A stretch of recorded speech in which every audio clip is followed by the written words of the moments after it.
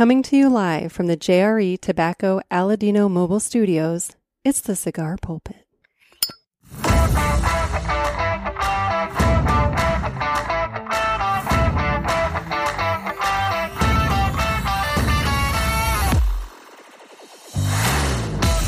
Hello, everybody, and welcome to another sermon from the Cigar Pulpit. I'm the Bishop of the Burnt Nick, and it's Ask the Boys time. So on the Zoom, we have Mr. Jonathan of the Cigar Authority. Yeah, baby. And then we also have an extra addition to the Ask the Boys panel here. We have Trey Mac Shipley of JRE Tobacco Aladino Cigars. You said extra. I'm bringing it. I'd say extra. Switching the gallery view there for myself because I was only seeing one of you at the time. So anyway, I guess it's kind of going to be a Smoker's Choice episode. So we'll go around the horn and see what everybody's smoking. So who wants to go first? I got this. I lit up because I was on the call a little early, so I lit up an Aladino Corojo Reserve, because that's my jam. And then because Trey Mac's going to be here, I got Aladino in the regular, but the Corona size. Oh, you went for the Aladino since Trey Mac's here. Okay. Yeah. When in Rome. It was very nice. So what have you got? I've got the Aladino Cameroon Elegante, my personal favorite. And for a backup there, I got the new Lounge Edition that just debuted. So, see, now I am the only loser not smoking Aladino. I'm a little light right now. Yeah. So yeah. Besides in the loafers. Well, I mean, don't let the hat fool you. But anyway, I'm actually gonna light up the Davidoff Late Hour because that's what I grabbed, and yeah, it's one of my. I don't smoke a lot of Davidoffs. Typically, they're just too light for me. But this one in the Nicaragua, they hit well. That one has a little more punch. It's a fantastic cigar. I like that. Precisely. So, I mean, I could have done the Candela. Now that I think about it, I do have some more of those at the box. The Aladino Candela. I could have done that. Shoulda. I mean, it's literally right there. But I'm gonna let it go. If it becomes a 3-hour show, you got another cigar going. There you go. Now I want to clear something up here. Now that we have Trey Mac on, I want to know where was the snub that keeps being brought up? I have no recollection of snubbing anybody. Listen, I'm a millennial. I'm a sensitive creature, by nature. And Nick brought it up on the show you were on. Trey Mac did this, that, and that, and you were like, "Yeah, it's cool. Moving on." That was it. That was the snub. That was cool. No big deal. Oh, I thought it was more than that. I was kind of hoping that I...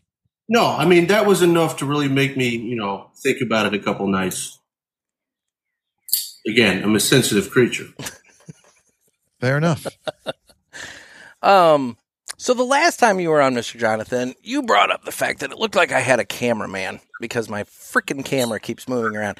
And I'd done a little bit of looking into that. And actually, Nick Gervais got back to me and told me a little bit about it. I guess these new iPads have some sort of dynamic camera that will follow you around.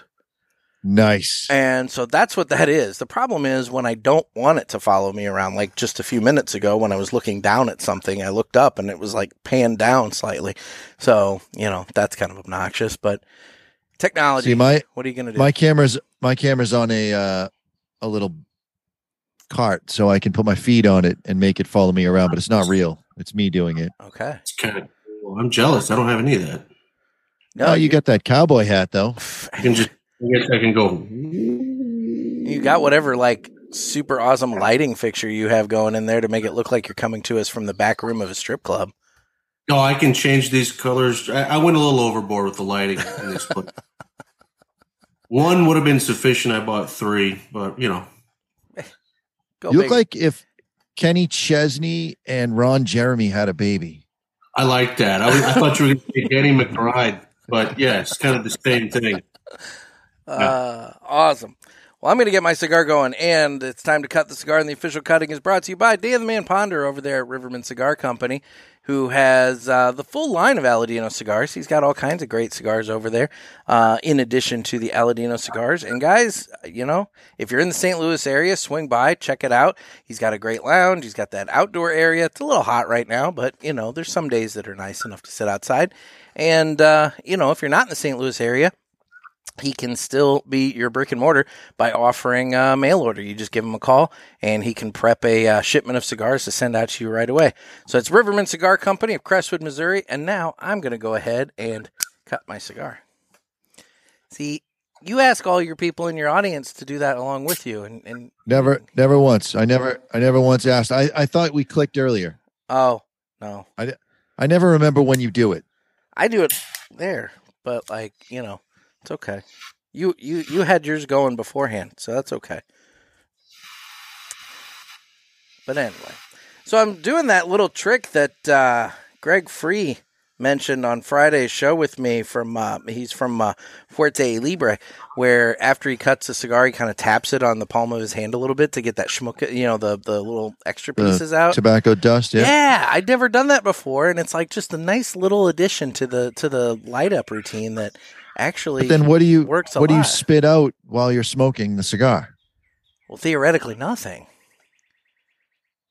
Yeah, I don't know how I feel about that. Okay. Well, so Mr. Jonathan's a spitter. We got that now on the record. So how the hell have you guys been as we're prepping the cigars? How's everybody been? It's been busy time, I know, for Trey at least. Getting ready for PCA. Yeah, he's coming into his busy time, and I'm hitting a little bit of a lull because of Father's Day weekend having come and gone. So the dads have their cigars, or they have their gift certificates, and they're coming in and spending them. But most of them have cigars, and so I'm going to have another week and a half of it being a little slower. There you go. I'm a little jealous of that. A little bit. So what's going on with PCA then? What can everybody look forward to from Aladino? Now, if you would have asked me that this time last week, I'd be like, I can't tell you anything, bro. It's true. But Friday, we all finally got the official word on everything that's happening, and I can get a little jazzed up. Okay. So let me get a little jazzed up. You're dressed to be jazzed up, so I think that's appropriate for you to be jazz jazzed hands. Up. Yeah. You like cowboy jazz hands. I like it. Yeah, get your John Travolta on, Trey. Midnight Cowboy, here it goes. So it's Pride Month, that works. Anyway, it still is when this comes out. That works. You're right. The Aladino Classic, which has been a huge success for us, Justo Blenadette himself did a great job on that one. That's actually going to come out in an Elegante. So any Elegante nerds, freaks out there, kind of like myself, if you enjoy the Classic, now you'll be able to get that in the Elegante size. Or Lancero for those of us who, Lancero for the, for the common folk. Yeah, the common. Yeah. But I'm super excited about that. And that was kind of a surprise that no one had really talked about. And it was just a nice, pleasant surprise. Needed to happen. I'm excited because I already like the Classic, and I'm an Elegante freak. I'm a Lancero freak. So that'll be fun. Real fun, if we want to get real crazy, we're going to do it's a very limited product, only 600 boxes. But Julio is putting something out for PCA that's limited and a little cryptic, but it's going to utilize the Cameroon that we've been so successful with, and our Habano, along with another leaf that we have never used before. And that's probably all Justo wants me to say right now. So if I'm understanding this correctly, and I've had a conversation with Justo, is that the secret leaf that his dad grew? Yes. His dad Julio is a little bit of an enigma. For starters, he's a collector. Yep. And he's not all that picky about the shit he collects, from goats to rabbits to tobacco seeds. rolled cigars. Yeah. He's just a fucking pack rat. Eccentric And then salespeople. The number of times Hey! that Justo has said to me, and then I walked into the room and I see this wall of cigars. It's unbelievable. His dad has it hidden. He just does stuff. Well, yeah, and in fact, I'll spill a little bit of the beans. We thought we knew exactly what Julio was going to do for PCA, and we'd been planning for that. And then he pulled an audible with about a month to go and said, actually been working on this that I haven't really told anybody about, and we're going to do 600 boxes of these things. And we were like, what? But the dude's batting 1,000, so I'm not going to disagree with the man. Especially that lounge cigar that we put out with the first time we used Sumatra under the Aladino label. That Sumatra is absolutely fantastic. We're going to do future projects with that this fall. That's not what is in the limited PCA cigar, but yeah, that's just kind of how it rolls. Like Julio's got all sorts of surprises. I absolutely love the man. It's great. Perfect. So you've got the classic Elegante. You've got this limited edition cigar that for those shops that maybe are curious as to how to get that, I guess they need to talk to their rep or broker, or you talk to you, you know. Yeah, I mean, hit up your rep or broker for sure, because it's this week. I'm going to start hitting everybody up starting first thing in the morning. Smart. Again, 600 boxes is not very many boxes. They'll be gone real quick. So those who in the know, we'll get them first. It's so smart of you to go out and preload this. Did they give you samples? We won't have samples till we get to PCA. All right, because you still can build some hype on that and generate some extra sales. Yeah. I've done the PCA trade show 4 times, 3 times as a seller, contracted by a manufacturer to stand in the booth and close deals. But what a hard job, because it's very similar to retail sales, but you're not talking about trying a single here, trying a single there. You're talking about $10,000, $50,000, $100,000 orders. And you've got to really be able to dial in and figure out what kind of retailer you're dealing with. Is this a hobbyist where he wants to hear something like, oh, there's a new size in the Elegante? Or is this a businessman that wants to know what the ongoing deal could be if you hit a certain buying threshold? And you've got to be able to ascertain that. You've got seconds. Yeah. I mean, to be honest, Jonathan, that's very similar to every time I'm going to a store trying to just sell Aladino in general. I have to, within seconds, be able to figure out, number one, where am I regionally? Because people talk different regionally. They act different regionally. And then 2, like, what kind of store is this? What kind of products can I sell them? And I got to be able to identify that, like, within seconds on the fly of going into an establishment. So PCA is roughly the same thing. You got a little bit of a heads up. But yeah, the major difference between working the retail side is that guy's coming in to buy a cigar. He already said yes to cigars. Yeah. When you're a buyer, and I've been on both sides, when I'm a buyer, I'm looking for reasons. There's 4,000 booths. I'm looking for reasons to eliminate booths because I can't take on 4,000 new products. For sure. I could take on maybe 40 sizes, period. Yeah. Oh, you've got 9 sizes? Okay, that you just took up 25% of my buy for the whole show. We can't do it. Yep. Now, are you going to PCA this year, Jonathan? No. Dave will be there, though. Dave will be there. Right on. It's okay. So you got those 2. Anything else that you want to hype up for Aladino here? This is your moment. We will take pre-orders at the show for the fall limited release. Every year in the past we've done the Reserva Corona size number 4 is what we called it. But that's going away this year, possibly next year as well. We have a new cigar that we want to debut. It's going to be in a Toro size, and that will be our we'll just call it Dark Sumatra. That's what we're calling it right now. But I was part of the blending process and fell in love with it. We used the lighter version of that cigar for our lounges, and when that got debuted last week, I'd kind of forgotten about it in the blending process. the light Sumatra. And then we smoked it. I'm like, man, I don't know if Julio tweaked a few things or if just sitting around for that extra 5 months changed it this much. But that light Sumatra was absolutely fantastic. So now I'm like double pumped for the fall release of the dark Sumatra. Perfect. And this is the week. Call your retailers, ask them questions because we'll be there. We'll be taking orders. Gotcha. Good This stuff. this is good. Okay, so we have some fun things from Aladino to look forward to at PCA. I like that. So now that we've got the business out of the way, let's go ahead and jump into Ask the Boys because we have a number of calls. Shall we play a game? You talking to me? I have a question for you. You gotta ask me nicely. Ask me about my winner. You got a question? You ask the 8-ball. Come on, sucker. Let's get it on. All right, guys, so it's that time of the month where we answer listener questions, concerns, calls, suggestions, whatever they happen to be. And if you didn't get your call in for this month, there's always next month. You can give us a call at the hotline at area code 863-874-0000. And we're going to go ahead and get to the first call here.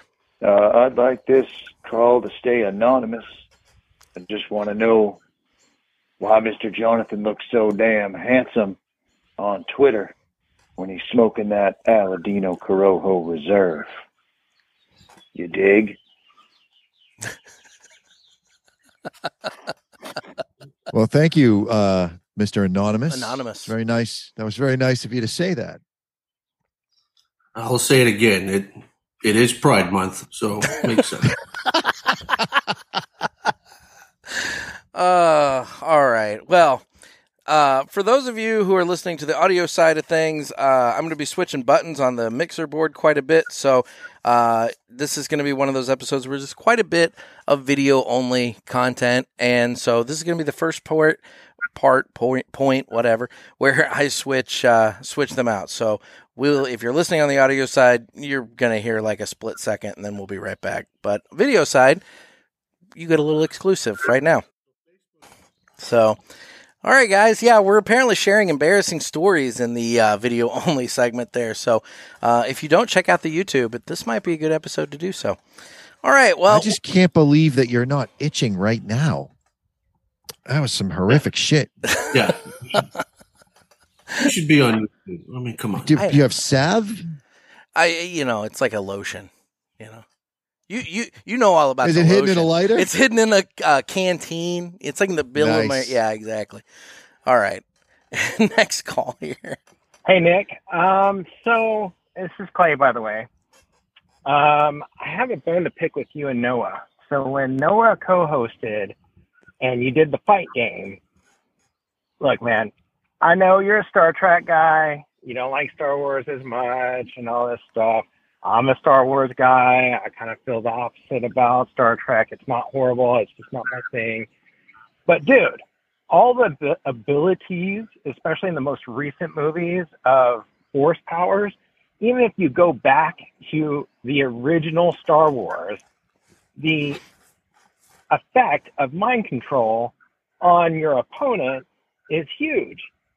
So, if a snake with force powers were fighting a steel Martha Stewart, then the snake's going to win because he can mind control Martha Stewart to walk her ass into a forgery or a foundry, just like in Terminator 2, and make her take a swan dive into one of those big molten pits of hot metal.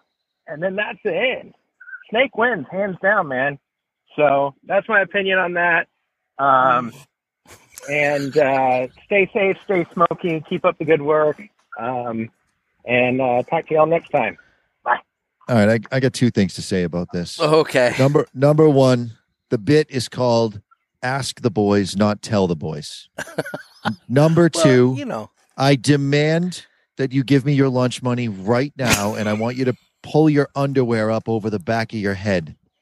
That was painful to listen to. So I know what he's talking about. We do that bit super fight on here, and it's you have two fighters, and they have a number of specific characteristics. And in this case, you had a snake with force powers versus Martha Stewart, who could turn herself into steel. And I contended that Martha Stewart would win because ultimately she would stomp the snake. You know, she'd somehow find a way to get and stomp the snake. And you heard his contention. Yeah, I can't believe you just made me relive that thing a third time. Well, I'm sure Trey has a number of thoughts on this. I'd fuck Martha. Oh, yeah. No. Like, as it is right now, who in the world had on their 2023 bingo card that at 80-something years old, you would totally have sex with Martha Stewart? Oh, I would have tagged Betty White on her 99th birthday. What about B. Arthur? She's a little scary. Younger B was real nice, though. She was a Marine. Younger B was good. She drove a truck or something for the Marines, and she was a Marine. She knows a few things about snakes. She's probably got a bigger dick than all three of us, quite frankly. Well, not anymore, but, you know. Yeah, rigor mortis is a motherfucker. It's nature's little blue pill. All right, we're gonna moving on. We're moving on. What's up, Nick? What's up, Mr. Jonathan? Hope you guys are well.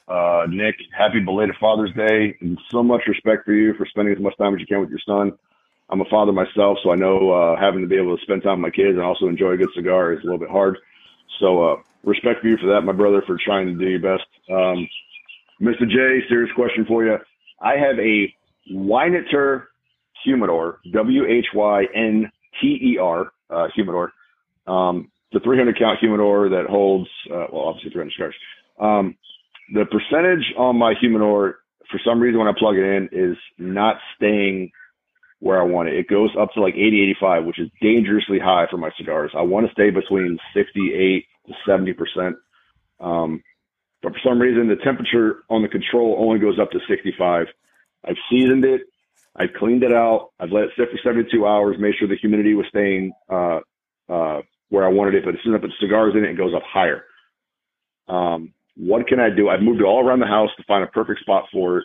Finally found one, but still it stays around 77, 78%.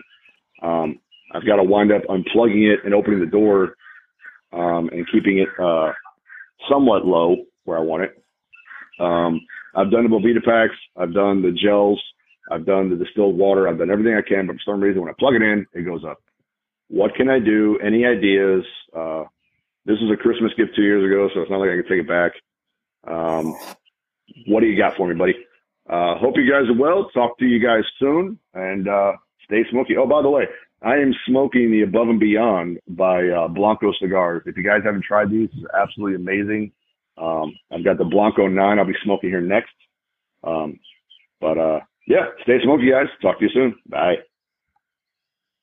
So those units are notorious for spiking the humidity, and shooting for 68 or 70 is actually too high as well. What you want to do is reverse that seasoning that you did.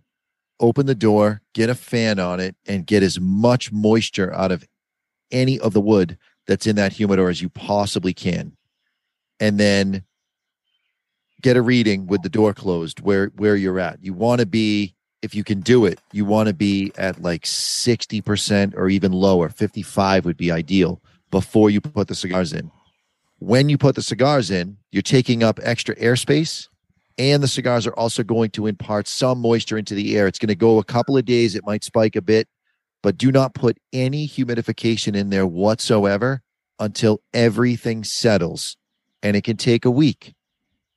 If it's up at night and it's still up in the morning, pull your cigars and you're going to have to start again. The problem with chilling air is the lower the air temperature goes, the higher the relative humidity gets until you hit dew point, and then it actually comes out of the air like it's been squeezed out of a sponge. So you did the right thing by raising the temperature a bit. Keep that as high as the temperature will allow. It sounds like 65. And just get that wood as dry as you can with a fan, or if you have access to those decadent packs that you see in sneakers, you can throw some of those in there to help absorb some extra moisture and just suck the moisture out of that unit. And then put your cigars in. And I would caution anybody with any humidor, stay off the internet. Do not wipe wood down with water ever. Do not put moisture packs that are above 65% in the humidor ever. You want to be between 55 and 65. 70 is a myth propagated by people that sell propylene glycol. It's too high for cigars. Okay. And I'm off my soapbox.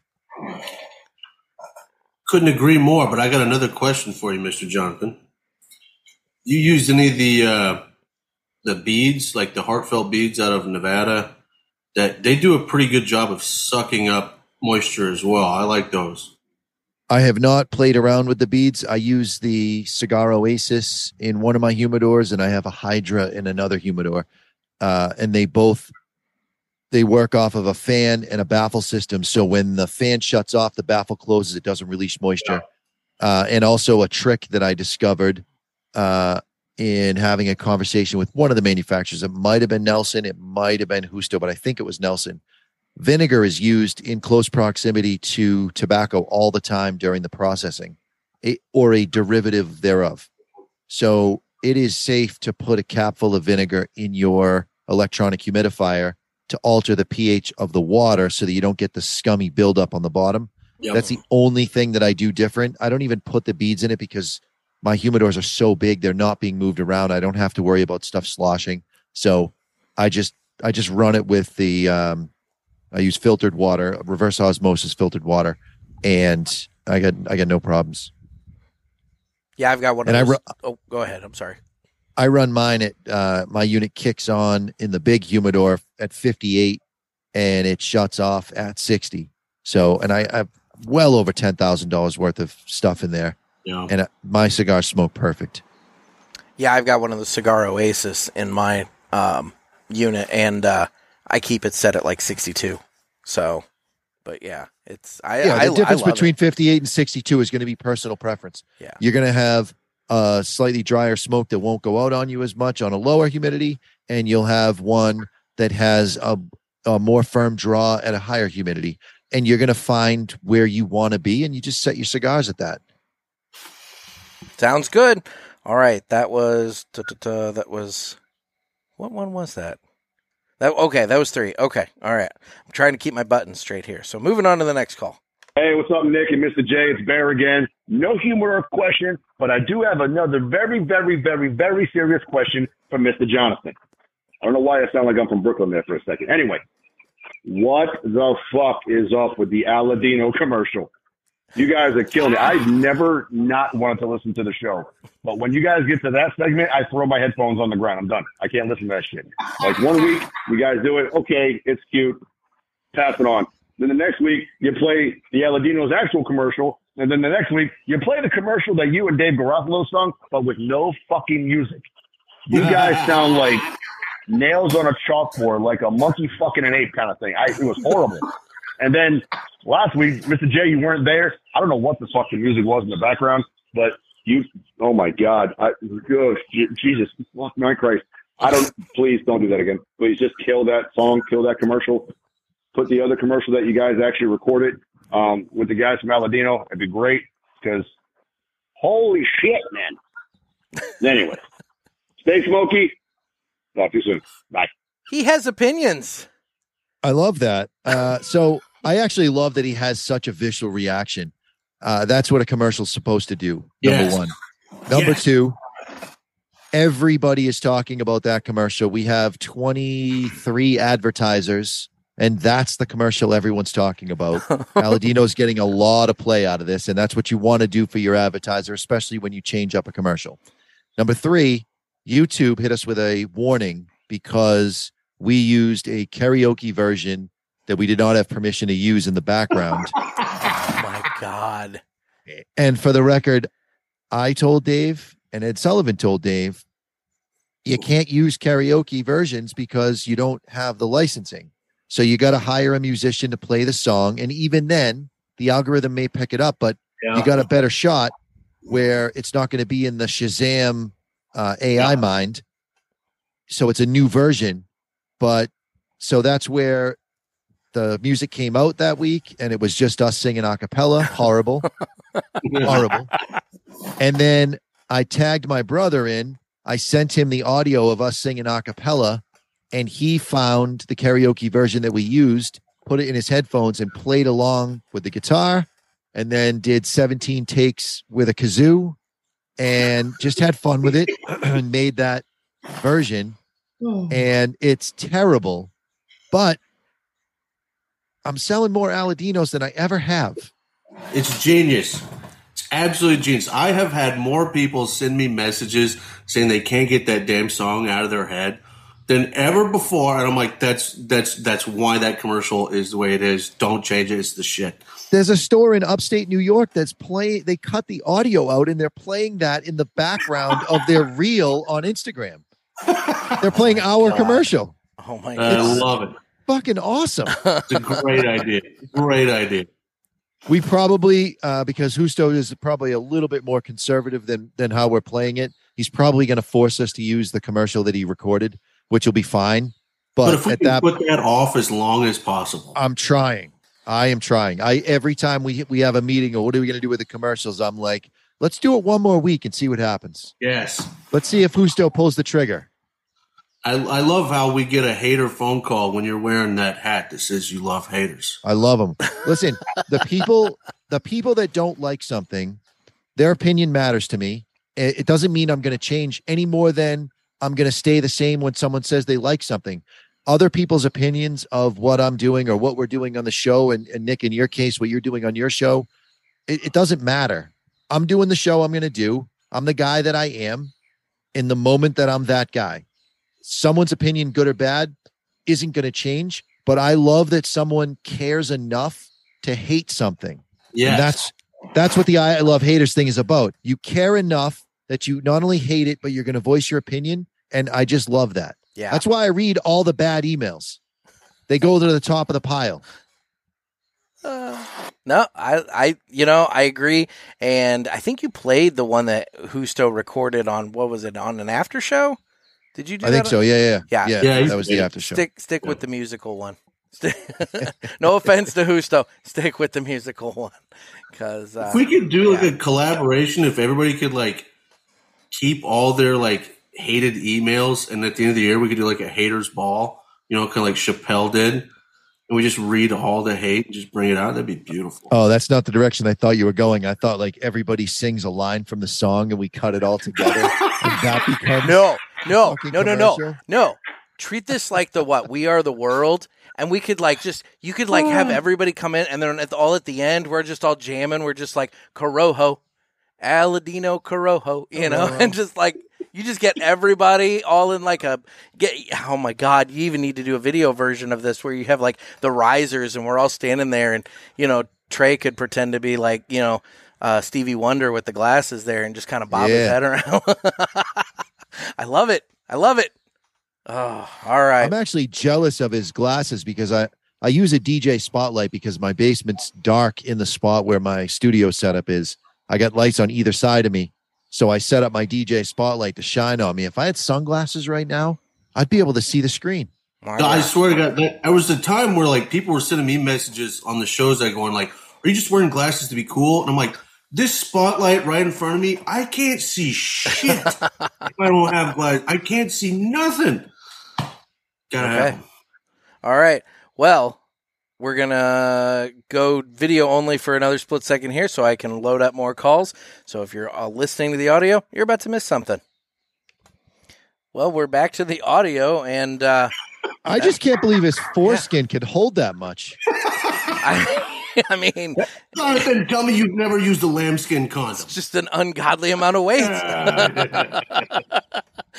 All right. Next call here. Yeah, this is Noah. I have a tobacco question for Mr. Jonathan. Let's say, theoretically, you won a contest where you were promised cigars, and your dear friend reassured you that they would be in the mail. How long do you wait until you give up hope to receive these cigars? Waiting to hear your answer. The standard amount of time is 5 years. Oh, thank God. I'm in the window. before you give up hope. That doesn't mean that they're going to come, but you should still hope, and you should still wish, and you should still definitely call into your, I'm going to put it in air quotes, your friend's show, and just keep reminding them that they owe you said cigars from winning your contest. Look, he's going to be at Pulpit Fest, so either I get them sent or I hand them to him directly. Either which way, he's going to get them. No, that's a smart play, too, because then you can forget them there, too, and this can keep going. Either which way, he's going to get the cigars, one way or the other. Sorry, Noah. Sorry. Anyway, all right. He's called in at like every Ask the Boys. So Yeah, I'm a bit behind on mail. So anyway, I'm not good at the mail. Not good at the mail. You have been a shitty Ted Kaczynski, bro. You know, it's funny you bring him up. I have been marathoning a podcast. What is it called here? Real quick, I'm going to bring this up because you just decided, called Project Unabomb. And I'm on the last episode right now, and it talks all about the relationship between Ted and his brother and all this. Did you know his brother lived in a fucking hole in the desert for like a number of years? And yet they didn't like each other. Well, no, apparently they were pretty close for a while, but then they did drift apart. But yeah, his brother basically built himself a 10-foot long by 4-foot deep hole in the desert and lived in that for a number of years. You could stay cool in that. Did he have a roof? He had to have some sort of roof, I would imagine. But the thing is, you're at the right point that, you know, the desert getting cold in the evening and warm during the day, it kind of regulated the temperature. But I just find it funny that Ted's living in a shack up in the woods, and his brother's living in a hole in the Texas desert. It's like, what did these parents do to these kids? You know, it's just no. What did MK Ultra do to Ted? Stop it right there. The government did it. Every time this comes up, I get all pissed off, and I gotta. MK Ultra did that shit. They did do something to him. I'm with Trey Mac on that. I had a buddy that just went up to Alaska, and apparently in Alaska you can make a request for land. You get like 5 to 25 acres, and you build a cabin. They give you a certain amount of time to build a cabin, and you live there for 5 years, and you can have this land for free. And he said on one of their hikes, the other thing is you can't lock the cabin when you're not there, because, you know, if you leave, go on vacation, or that becomes your vacation home afterwards, the cabin has to be unlocked. And it's this community of hikers and hunters. When you come across a cabin, you can go into the cabin, you can make food, and you leave food behind for the next person. It's this whole culture. He goes, if you ever had to get off the grid, that's the fucking place to go. You figure out your route to get the cabins, and you've got a place to stay all the time, and you can eat and off the grid. Huh. Sounds awesome, but I know what people do when they're alone. It involves sheep. Anyway. Only if you have sheep. If you're lucky. Yeah, that's true. You may Alaskan sheep are hard to come by. You may have sold them. You don't but know. Not in. No. Oh my God. Okay. Next call. Hey y'all, it's Clay. Wanted to submit a couple questions for Mr. Jonathan and get his take on things. I typically listen to Cigar Authority, so I've heard him kind of touch on some of these topics before, but kind of wanted, to kind of ask specifically about issues that I've encountered, not super often, but regularly enough. So, wanted to ask him, both are construction issue topics. The first one is, what exactly causes a cigar to burn, but the draw is not tight, but there is no smoke coming through the cigar itself into your mouth when you take a draw, and you have to rip on it 3 really hard puffs, and you finally get a decent draw every single time you draw. I've noticed with cigars like that there's not a specific blockage. There's not a knot, what a lot of people call a knot, which is a hard space somewhere in the cigar. It doesn't seem to be cap or foot related. It's just weird. It's weird how a cigar can burn and there is some airflow, but there is no smoke coming through it. And it happens, with lots of different brands. So I don't notice any specific size, shape, or brand that does it. It just seems to happen. So I was wondering what the cause of that is typically, and if there's any way to correct it. My other topic, or question I should say, is regarding mouse holes. So mouse holes are a super pain in the ass, especially when they go all the way through the cigar. We all know what a sucky smoking experience that is. And I was just wondering, when you recognize that there's a mouse hole and it seems to be going completely through the cigar, if there's any way to address that or fix that. So, and I guess that's it. I just wondered, if Mr. Jonathan could, speak a little bit to both those construction issues. I do want to say that I love it when y'all team up. Think it's great when Mr. Jonathan's on the show.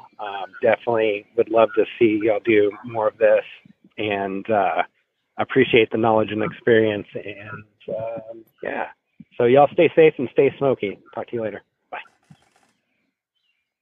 The mouse hole issue is because when the rollers book the tobacco, a less experienced roller can either double stack low priming tobacco, which has higher combustion, or if there's a fold in a specific spot where there shouldn't be, and you have a double up of low priming tobacco, which is high combustible, that part continues to burn because it has its own oxygen supply, and it burns until it finds its way out. So if the mouse hole is kind of close to where the burn is, you can often cut that with your cutter and relight it and be okay. If it goes way up the cigar, or you just get this tunnel and you're getting an unbelievably open draw and no smoke production, throw it out, start over with a new one. There are some companies that have had trouble, mostly in the Dominican Republic, with getting their rollers back after COVID, and most of them have opened rolling schools, and most of them have very inexperienced rollers. And there's even been some talk of alleged things like fires and so forth. I'm not mentioning anybody's name, but there are stories being formulated to cover up the simple fact that cigar companies that have been known for having great construction for the years and years and years they've been in business have rookie rollers, and the construction has been terrible. So there's that. Obviously, you spend a little bit more money on your cigars, and that'll happen less because more expensive cigars, they can afford to pay the rollers more and get more experienced rollers.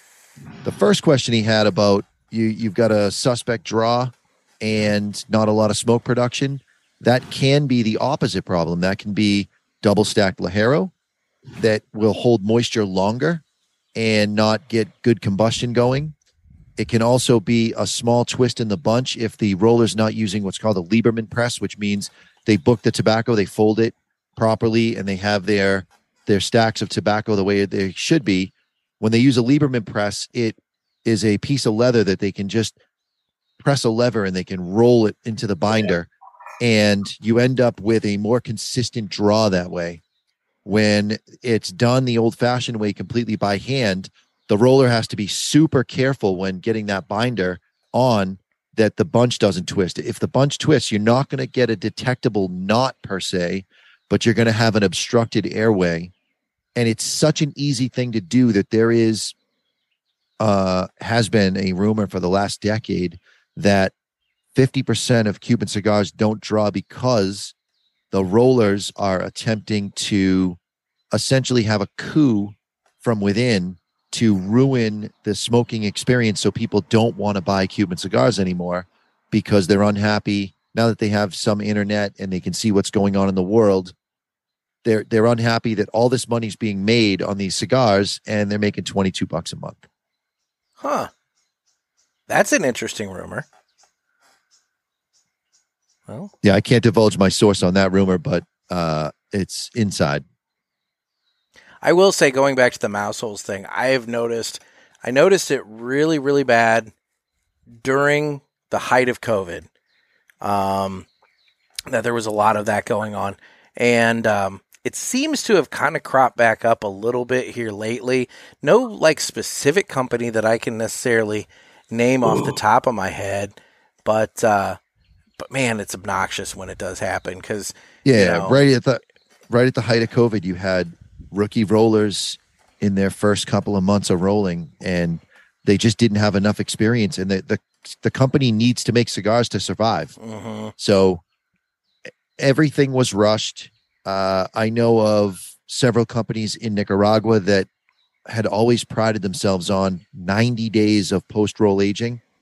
And the information was getting down to the rep level, because I'm smoking the cigar with the rep doing an event, no principal owner or anything, and saying these cigars are young. You get to halfway and it tastes like a litter box. And the guy's like, they're rolling them they're shipping them after 30 days. The cigar's just barely crossing out of its sick period, barely at 30 days. And the hope is that it's going to take long enough to get to the retailers. But if you can get a container to clear customs, it's getting to the retailer within 10 days once it clears. Yeah. Meanwhile, Justo's down there finding stuff that Julio rolled 8, 9, 10 years ago. Right. And it's like, whatever. We'll do something with that. Listen, there's a reason why I smoke Corojo Reserve every day. It's because there's no ammonia. I smoke everything that comes into the store, but it's very rare that you see me smoke multiples of anything else during the day. And I'll smoke 2 of these a day because it's just a guarantee. All right. Trey, anything to add to that, or are we moving on to the next call? It's spot on. I think everything was said needed to be said. All right, then. Next call here. Hey, y'all, it's Clay. Wanted to submit a couple questions for Mr. Jonathan. Oh, shit, that's the one I already played. Things. Hey, y'all, it's Clay. Oh, no. Clay's a busy man there. I don't know if questions for Mr. Jonathan. I don't think I can stop that. So we're just going to talk while that plays. And I typically listen to Cigar Authority. Anyway, so let's go around the horn and talk about the cigars. So, what's everybody thinking on their cigars? I'm at the absolute sweet spot of Aladino Corojo Reserve. When you get down to the last inch and a half, regularly enough, it gets so fucking wanted to ask him, good. Past there's no more strength in the topics. cigar. It's not. The first one is the first third. What is exactly sometimes you can feel your fillings. It's so cigar strong. To burn, and then you get to the end. The draw. You got some tar built up in there. You got some added flavors, and it just for me and my palate, it just hits so good. I can spend 40 minutes on the last inch and a half. And you have to even if it took me 3 really hard 40 minutes just to get there. A decent draw. This is what I savor. You draw. I've noticed with cigars like that there's not a specific blockage. There's not a knot. And a lot of people call it knot, there, which is a hard space. I mean, I'm kind of cheating. I mean, this is cigar. literally it doesn't seem to be my favorite. Cameroon for me is always a love or hate relationship. It's just weird. If I look at everything weird throughout how the market, a cigar can burn, you and love it or is hate it. some There's airflow, literally no but in between. There is no smoke. So when we were coming out with happens, Cameroon, I was like, with hope lots I of love different it. brands. And I was like, I'm pretty sure I love everything Julio does, but I was still nervous. And then the first one I had was Robusto, and then what the cause of that is. We had the Lonsdale, and then we finally came with the Elegante. And that's where I get my other the best mixture of that natural sweetness plus those kitchen spices. I get especially when they go nutmeg and dried fruits. That's kind of what I get out of it, and I really like that combination. Spot on. That's I mean, I can't say too much more. I was just wondering. The Lonsdale is great. The Elegante is even more up my alley. So I find with the regular line, the one I smoke all the time is the Corona. And I was bouncing around and I guess that's it. grabbing the Robusto and grabbing the Robusto and Mr. Jonathan could, smoking the Corona. Speak a little bit and I had some extra time. I had like an hour and a half to kill at I the do end of want the to day. say that I love it when grabbed y'all the team Toro. up. of the regular Think line it's great Aladino. when Mr. Jonathan's on And the that's show. the cigar that Dave had Definitely handed would love me to see y'all when do he more had of to this. admit to me that he And, took on appreciate the Aladino, and we knowledge were in and a buying experience. freeze. This was right around Thanksgiving. Yeah. So And y'all the stay cigars safe were and stay shipping smoky. to Talk us. to you later. And I'm just like cursing him up and down for being a pussy and taking on the brand just because Justo's his friend. And, you know, this is why you can't be a buyer anymore. We got to have somebody else talking. And he's like, will you just smoke the cigar? And I lit it up and I'm like, when do they come? And he goes, that's exactly what I said. And I just don't gravitate toward Toros, but there's something special about that ring gauge and that length and whatever they're doing with the blend. The Toro in the regular line is fucking phenomenal. It really is. Why is that you don't gravitate towards Toros? Because I've talked to some retailers, and some of them have said that they really like Robustos in the smaller sizes because, you know, over the course of a day, they smoke so many cigars that they like them to be shorter and they can get through more. Is that kind of it, or? Yeah, that's exactly it. I'm not just smoking cigars. I try to smoke through the cases because I'm also checking to make sure that my guys are properly humidifying the cigars, that things are not being bleached out. So I try to be in the cases every day and move around from case to case and smoke different wrappers. I'm not a big Connecticut fan, but I will smoke a Connecticut a couple of times a month to just make sure that that case isn't being over humidified, because the Connecticut's are the ones that you're going to see it on. So I go Robusto because I can bang through a Robusto most of the time in 45 minutes. So now I can hit 5 or 6 cases in a day. And in the course of a week, I've checked all of the cases and all of the humidity therein. You know, going back to what you said about not being much of a Connecticut guy, I'm not really either. But when Dave's out at PCA, you need to have him swing by the Fuerte Libre booth and get you one of those. Yes. Get you one of those Sun Country in the Corona size, because that's what I smoked with Greg on the last show or a couple shows back, and lights out, man. I mean, absolutely lights out. Great cigar. Nice. So there's nothing like it on the market. Nothing. So. Trey, are you a broker or are you an in-house rep? I was the first in-house rep Aladino hired. So I get pulled into all sorts of stuff. Which is fun. It's humbling and it's exciting, and I don't have a normal job. We'll just put it that way. But our Aladino rep, his name is Edgar, and he is he's a broker, but man, and he has a lot of brands. But he always makes sure that he has Aladinos when he comes in for samples. And we could try anything that he has. He's got trunk stock from everybody, but he always makes sure he brings Aladinos. He's a good ambassador for the brand, as are you. Yeah, Edgar's a great guy. He's been in the game a long time. He's seen fads come and go, but he's a good dude. I love the guy to death. He's a wealth of knowledge, too. If you ever have a question about a brand, he can tell you the owner of the brand and what the guy liked to drink and what the idea was behind the blend, especially if he ever carried it. Oh, wealth of knowledge. Edgar's great. Well, very good. Well, let's move on to the next call here. Oh, I hope he hits the wrong button again. Hey, guys, it's Bear. One more question for you. Hey, Nick, are you going to be coming to Ybor City for Heritage Fest in December down here in Florida? Love to hang out with you, buy you a drink, smoke a cigar with you, bullshit with you. I know you're going to be busy. If you got the time, that is. Again, Mr. J, you're going to come? You should come down. It's an awesome fucking time. It's Florida. It's not New Hampshire. I tell you one thing, the temperatures will still be in the 80s, not probably like in the 50s up there with you guys. Anyway, let me know. Love to hang out with you, buy you a drink. Talk to you guys soon. Later. Heritage Festival in Ybor is that first Sunday of December, I believe.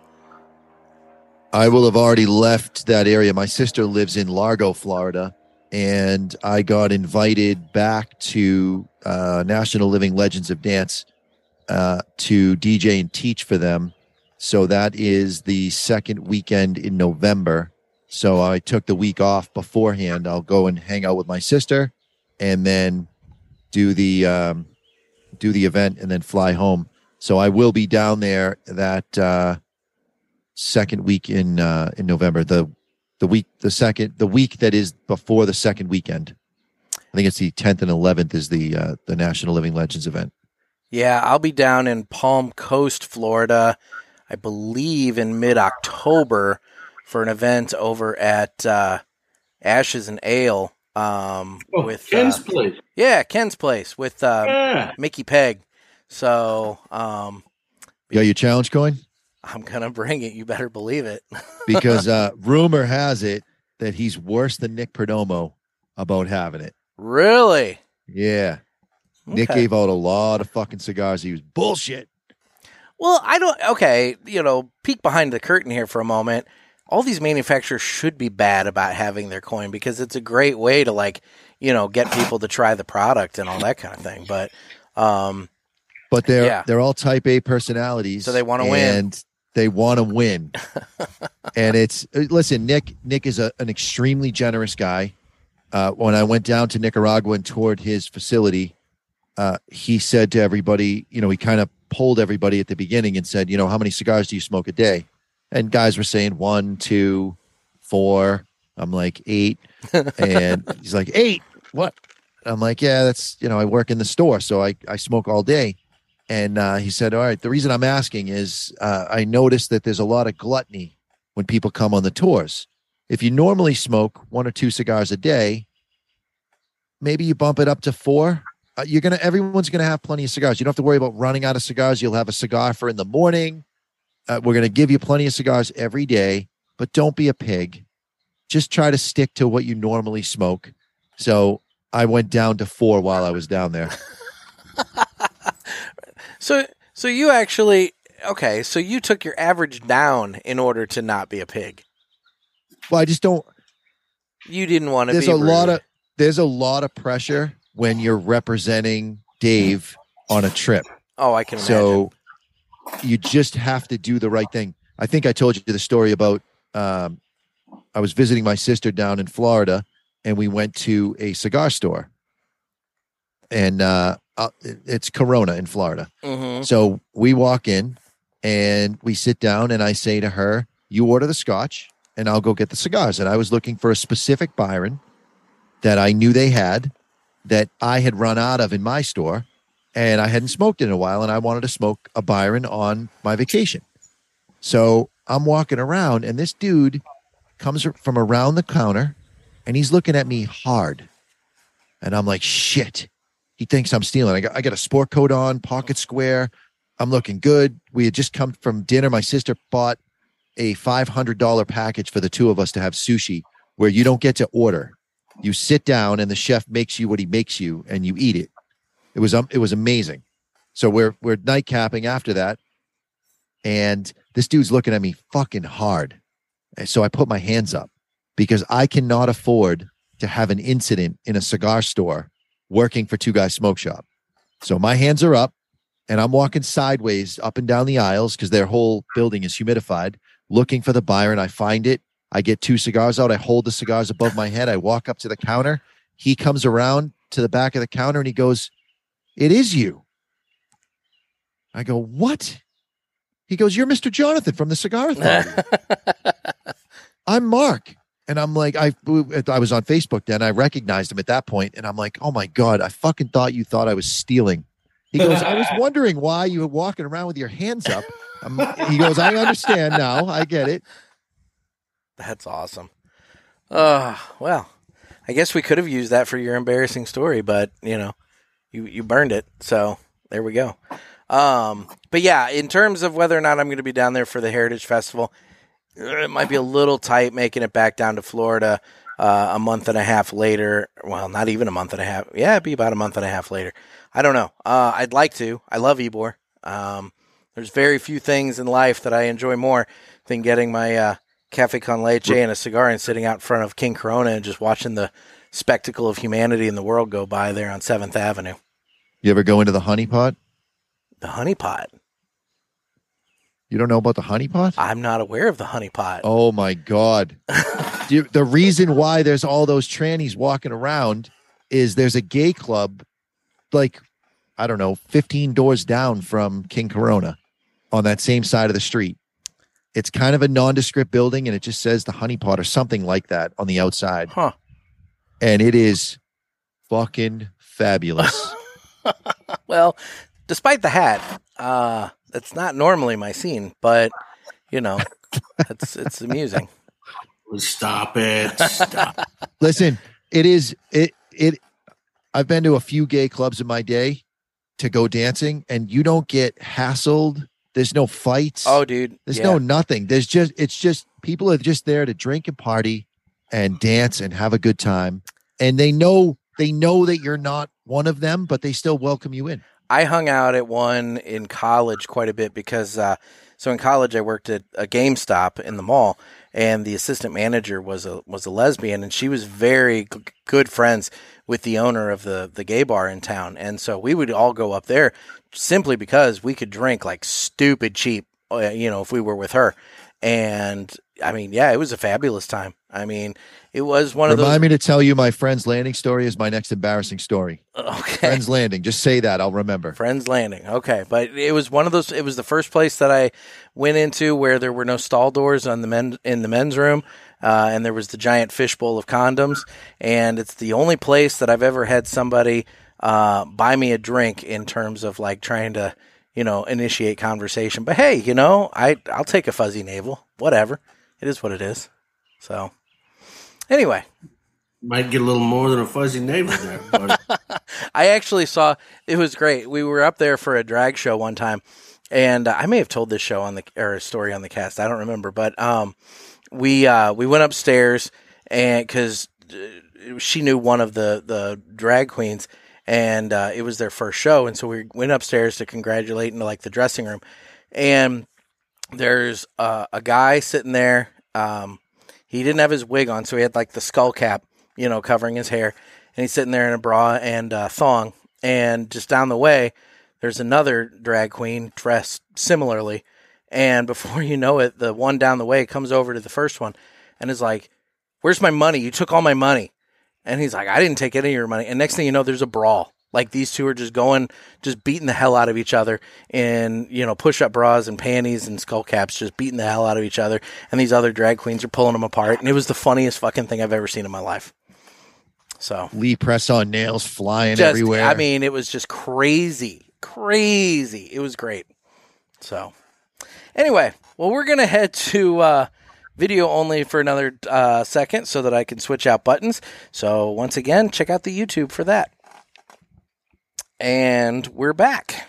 So, and you were able to get it all out of your beard.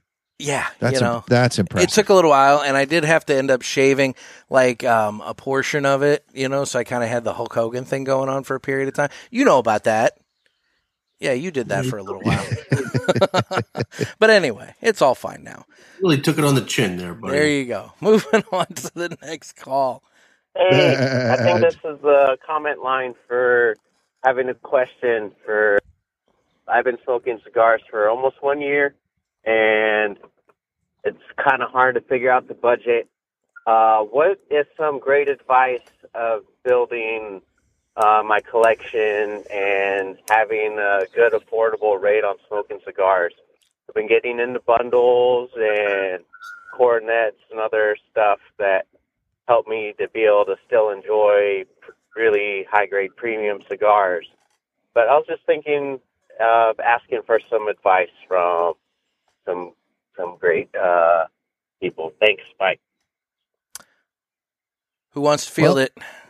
I believe that there's two ways to go about it. So when I was a new cigar smoker, I would take advantage of any time I was a customer of two guys at the time. Anytime there was an event, I would go in and buy by the box. And at that time, giving out free cigars with a box was popular. So I figured out that if I bought by the box, I was saving anywhere from 10 to 15% off the single price. And they would often try to give me cigars that were different than the ones I bought in hopes that I'd like those and buy those. So I would end up with a box of 25 and then another 5 to 7 cigars on top of that. And you do get bored. So if I was smoking a couple cigars a week at the time, I could get through half a box by the time the next event would happen, and I'd go in and load up, and then I'd smoke those. So I still have half a box over here, a couple of singles left, and I got a new box that I'm smoking out of, And I did that a few times so that my collection in my humidor went way, way up. And by the time I got to the 5th event, I had a full humidor and a variety of cigars. And then I would just go in and buy cigars by the onesie twosies to be able to fill in gaps of, I want something a little stronger. I want something a little milder, a Connecticut here, a Maduro there. And you just buy them in twos so you could smoke one and save one. And that was, for me, that was the most economical way to do it. You certainly can do, go to your local tobacconist and have somebody walk you around and show you the $5 cigars, the $6 cigars, the $7 cigars. You can get great cigars for not a lot of money. And if you can put the money together to buy by the box, you're going to get them for often $1 less per cigar.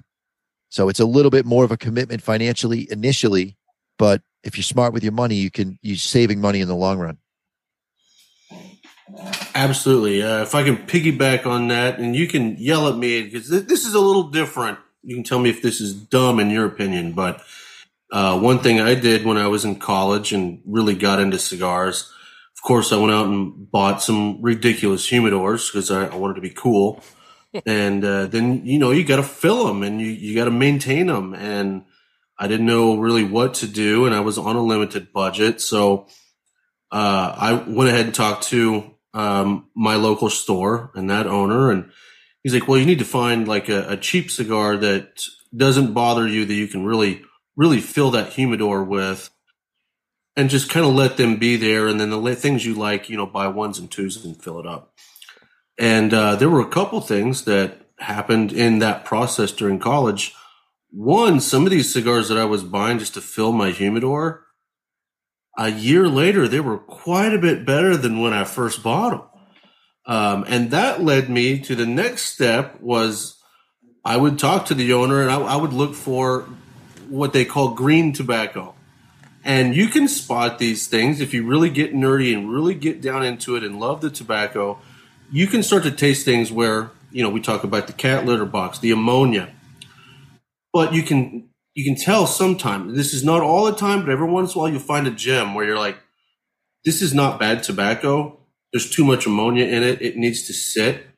And I have a list of things that I know certain companies that bring things out too early and it's at a pretty good price, or stores just want to liquidate them. I scoop them up. I write a date on all the wrappers and I throw them in my box to sit for a couple of years. And I save a lot of money doing things that way, because there's certain things that you give it enough time, they become really good cigars. So that plus certain bundles actually become pretty decent cigars. I mean, provide medium fillers better than short filler, but there's lots of ways to do it when you're on a budget and learning at the same time that can still get you involved and excited.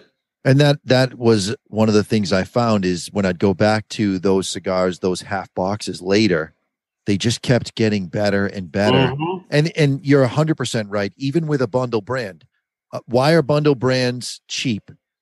Well, typically there's no box, so you're saving money because it's being cellophane wrapped. When a factory is getting their rollers out of their rolling school and onto the floor, they're not starting them on $30 cigars. They're starting them on $3 cigars. So you're going to have some combustion problems. You're going to have some burn problems. But for the most part, these people pass their lessons at the rolling school. So you're going to get a lighter version, not more like light beer. You still get fucked up if you drink a case of it. But you're going to get a cigar light with these bundle brands. But with the time, even if it's not a great cigar, it will improve. Yep. Well, and if you are somebody who is focusing on maybe trying to stick with the budget bundle cigars, if you go back in our archives, we did that Battle of the Budgets where we smoked 16 different, budget cigars, and we unbanded them and, smoked them blind and did it all the way up to the end. And, not to like kiss the ass of the studio sponsor or anything like that, but the Tatiscan won that out. That was a fantastic, cigar, and for the price. So, I mean, if you're looking at finding, a budget cigar, I mean, we gave reviews. When was that? That was probably a couple of years ago. But if you go back, they're all labeled accordingly. And you can listen to quite a few episodes where we go through a number of budget cigars. Trey, those Tatiscan are mixed filled or Cuban sandwich? Yes.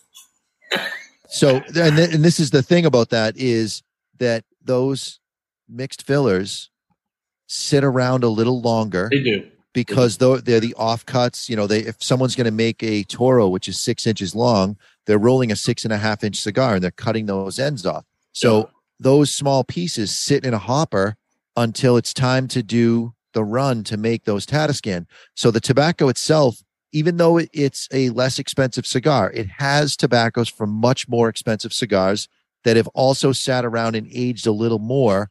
So there's an example of where a mixed fill cigar, and also the flavor is going to be super consistent because they're going to take X amount of grams from this hopper and X amount from this hopper and X amount from this hopper. They can get that blend to be almost exact from cigar to cigar. Your draw is going to be great. Your burn's going to be great. And you can do that on a budget. For sure. And you combine that. I mean, I think number one, this whole little conversation, I think is actually pretty important, but really have a relationship with your local store owners and talk to them, get to know them. They will tell you these things and they'll point out certain things that maybe you should buy that would be a good idea. They'll lead you. And then when you go to events, take advantage of those deals. And when you don't have events, look for the deals we just kind of told you about on these medium filled cigars. I mean, you can win. You can win. For sure. All right. Moving on to the next call here. Jerry Poliaski here.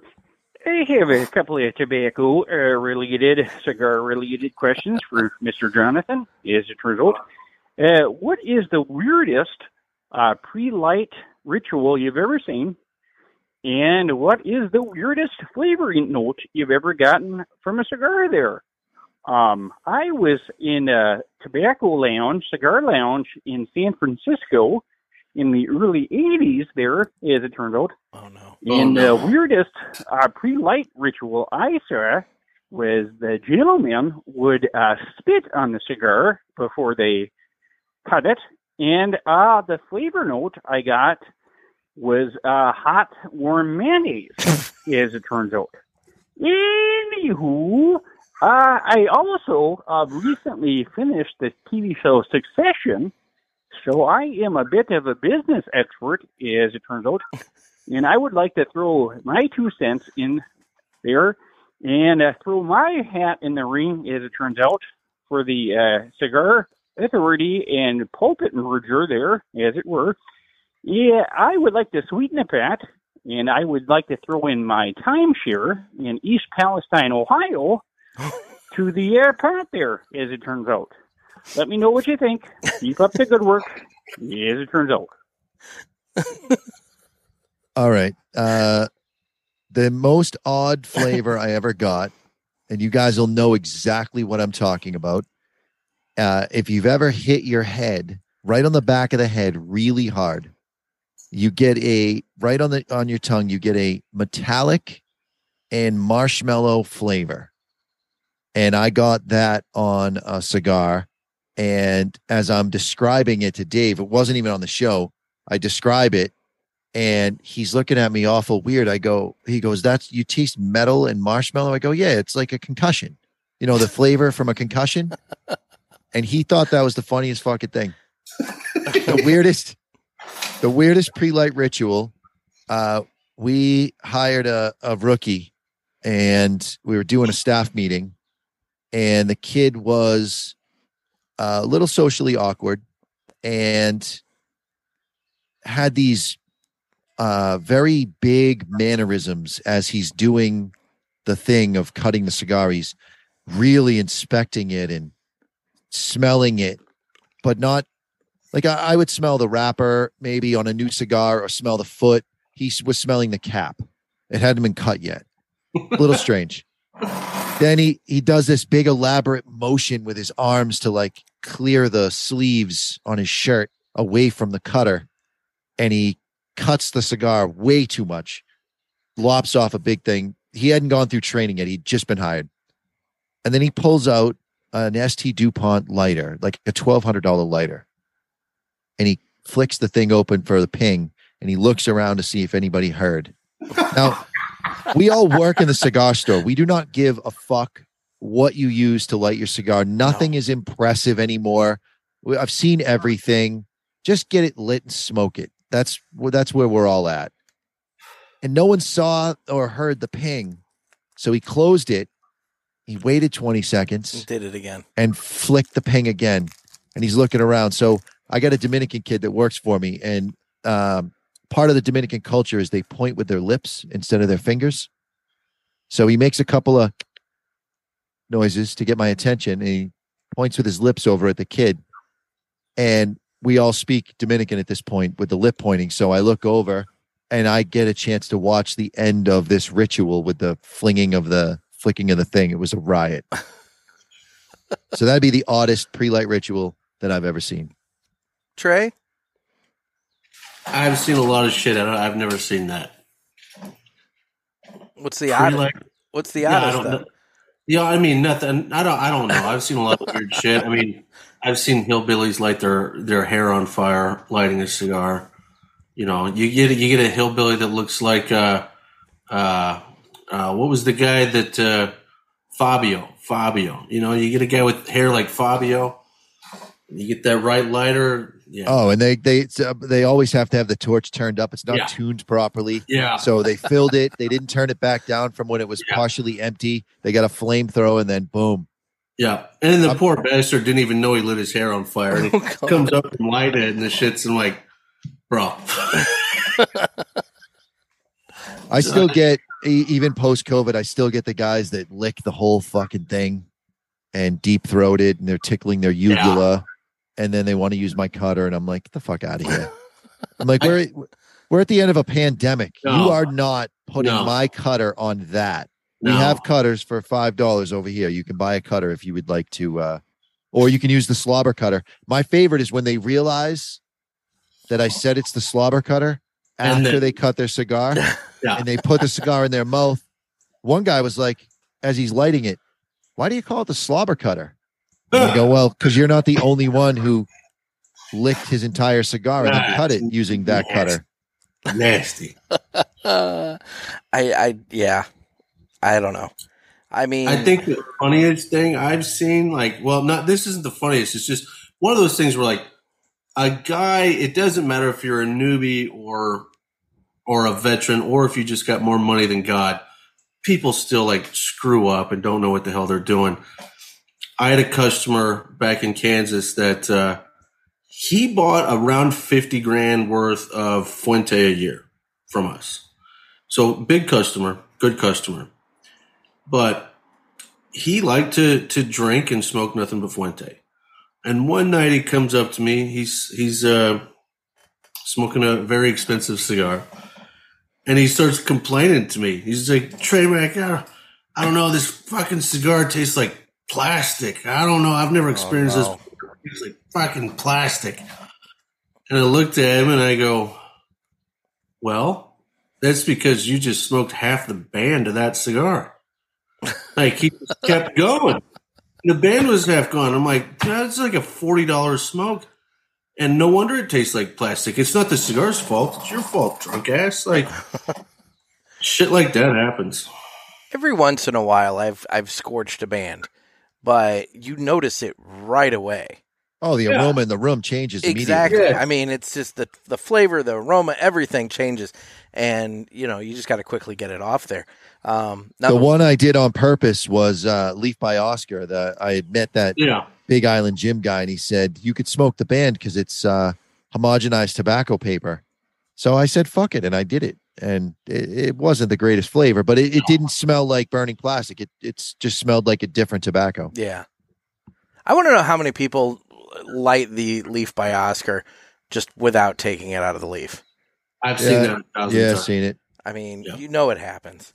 And there's just shit floating around in the air all over the place. Well, yeah, because it's the driest possible leaf at that point because it's, been used as the cellophane. So, it's just burning shirts all over the lounge and everything. And, oh, God. All right. We got one more call on this set of buttons here. Hey, guys. This is Jonathan's favorite blind boy, Glenn. Just wanted to call in and say a couple of kudos. One to Nick for carrying the ball and keeping the show going. You're doing a great job. Keep it up, brother.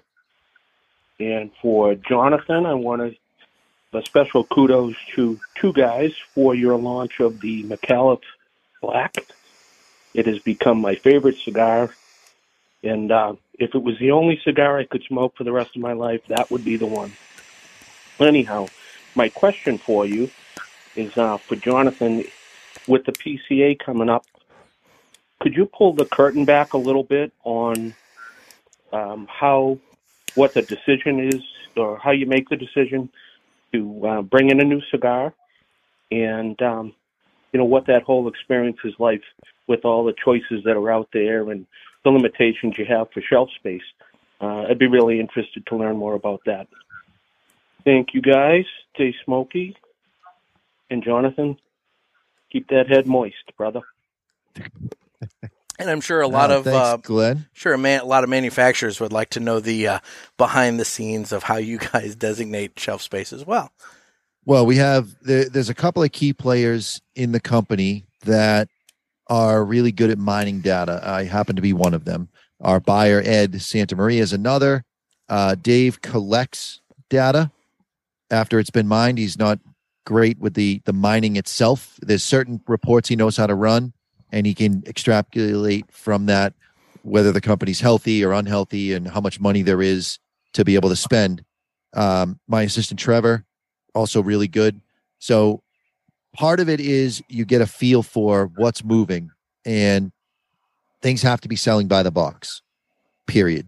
If it's selling by the singles, it doesn't matter how fast. If it's not moving by the box, it's not sustainable.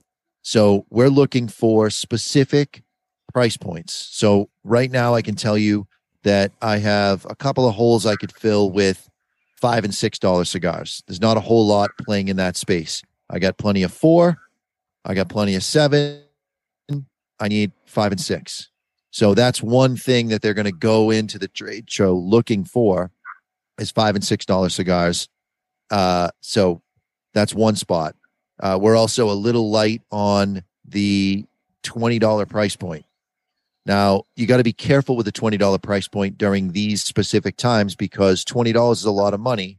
So it needs to be an exceptional cigar for $20 to be able to make it in. So I hope that's peeling the curtain back far enough, but we run report after report after report, see what's selling, see what's not. And sometimes you can see a pattern, and we like to look at the top 10% and the bottom 10%. The bottom 10% is probably going bye-byes. And that's where we make the space to be able to pull in new cigars. And then the top 10% is the stuff you guys order heavy on.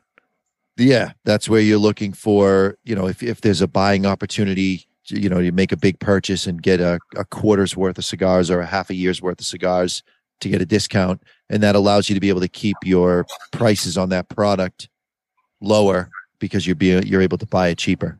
Makes sense. I might piggyback on that question, Jonathan, because you said something that I think is extremely important that I don't see enough of. Travel the country all over the place, and you can tell a good store from a store that isn't as good based on one thing, and that's box sales. And, maybe you mention a few things like what do you guys do to generate? I tell people all the time, you guys need to generate a culture of box buyers because guess what? These guys are buying boxes of cigars. They're just not buying them from you. They're buying them somewhere else. How do you manifest that, if you will? So, yeah, it's very simple. We have a salesman that doesn't talk. He's called a silent salesman. And on the box of cigars is the price of the single, and right below it is the price of the box. And if the customer can see the difference between the two is 10%, why wouldn't you buy the box? You're getting the last 2 cigars you're smoking in that box. You're going to smoke them anyways. You're getting the last 2 free. That's on 10%. Some companies go a little deeper, 15, 16, 17%, 20%. And you just, by putting the price on the box, you're telling the customer that this is certainly an option, but this is the preferred method of procuring cigars. And yet, how many stores across the country do you see that do not put the box price right there next to it? It's crazy that they don't. See it's it all. Crazy. They spend all the time with a price gun, no barcodes, price gun, putting the price on every single cigar. Imagine if you could sell 20 of those in one shot to one guy, and you do it every week. I'm telling you, I sell one box of every size, every wrapper, all year long. One box of 1,100 boxes, one of everything, every year, from the customer just saying, "Ooh, there's a discount here. I'll take a box." So that happens 1,100 times. I sold 1,100 boxes for the cost of a P-Touch label.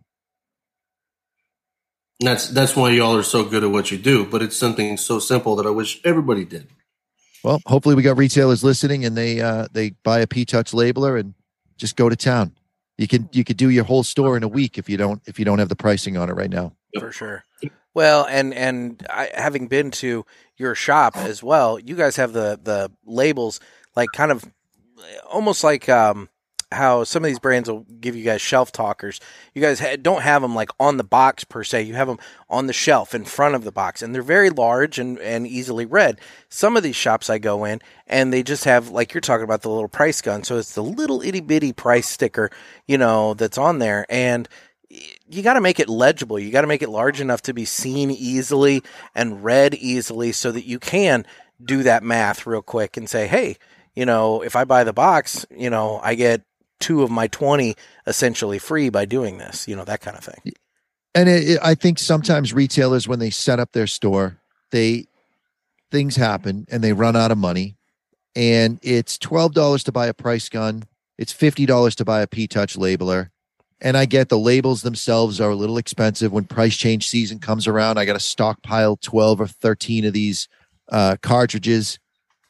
Yes, it is more expensive, but the fact that I didn't have to pay someone to put stickers on the cigars from the box that's sold by itself, I'm telling you that P-Touch labeler has paid for itself 1,000 times over just in 1 year. Interesting. Well, okay then. Well, I believe that would be all the calls for this set of buttons here. So I'm going to go ahead and turn off the audio and go video only again for a minute. Go now. And we're back on the audio. That's here. why you always charge your glory hole saw. You always want to make sure you either have the backup battery. You got to have it ready. And a sharp blade. It's important. Got to have it ready. Got to have it ready. Okay. Next call here. Do you think any of these additional teasers cause people to go back and watch the video? I think the fact that we've had to do it so frequently is going to cause a spike in the YouTube views. I do believe that because there's been some quality stuff said in these little pauses here. And, it's just the limitation on me with the technology that I have to do it this way. But it's kind of nice because I might see a nice spike on the YouTube. So who knows? So, next call here. We got 2 more to go. Good afternoon. This is Sean Boudry from the Upper Peninsula of Michigan. Very excited to have not Dr. Jonathan, but Mr. Jonathan on the podcast today. And I was just wondering if he would have any insight. I want to give a package or let's say a cigar-style gift to somebody. And I'm trying to decide which type of color of ribbon would be best to present this package to. So I know he's very creative and look forward to hear his answer. He is such a cunt. I love him so much. I think I have his cell phone number. I'm going to send him a text and tell him the same thing. He's going to listen to the show anyways. You always go yellow. Yeah, you always go yellow. Yeah. Yellow ribbon. Yellow ribbon. Drew Estate took that advice and went with that with their 10th anniversary undercrown. So there you go. Yes, they did. Yes, they did. It's my favorite call of the day. Well, we got one more. Good. We got one more here. Hey guys, this is Danny. So I was calling because I needed some advice on getting a cigar for your first kid. My wife was due in about 2 months, and everybody knows that I smoke cigars. So I know that there's some balancing act here between a lot of people are going to want one at work and such, that they're going to want something good, but they don't know what they're dealing with. I wanted to get your guys' take, and what are the considerations when you're trying to buy about 50 cigars to hand out to like your casual coworkers and your friends and neighbors and so on? Thanks for the advice. Stay smoking. There's a real economical way to do that. And I'm going to plug my shop for a second because we have a brand called La Giana, and La Giana has another tier that's a little lower priced called It's a Boy, It's a Girl. So you can get the same size cigar would be about $152 for a box in New Hampshire. You can get that same box, but it says It's a Boy, It's a Girl, and it has the pink and blue packaging for, I think it's $80. And it's a good cigar. It's not made in the same factory. This one's Dominican as opposed to Honduran, so it's even a little bit milder in flavor. And you can hand those out and not have to worry about anybody getting sick. They could smoke the whole thing. It's a Churchill-sized cigar, so you're not looking like you're cheap handing them a small cigar. And it's a one-time thing, so this is the one time where I wouldn't even be mad at somebody if they didn't smoke the whole thing. They just puffed along to celebrate. That's one you can hand out to anybody. That's what I was going to say, is if you're going to do this and you're handing it to just anybody, you have to be conscious of the fact that you're probably going to be handing this to the majority of people that are not regular cigar smokers. So don't give them, something that's going to slit their throat. Go super light, and honestly, go relatively inexpensive, because like you just pointed out, if they smoke half of it, you might be lucky. Right. And honestly, and it doesn't have to be It's a Boy, It's a Girl. You can go with a bundle brand. I have some very high-end customers that are looking for cigars for an occasion like a wedding, and they're not buying a box of Atabey or Byron at $1,000. So I show them something like La Giana, which has some nice foil on the band. It really looks high-end. The boxes present really well. So that's a more economical way of being able to supply the masses without dropping thousands of dollars. You can be in the hundreds of dollars and be in and out.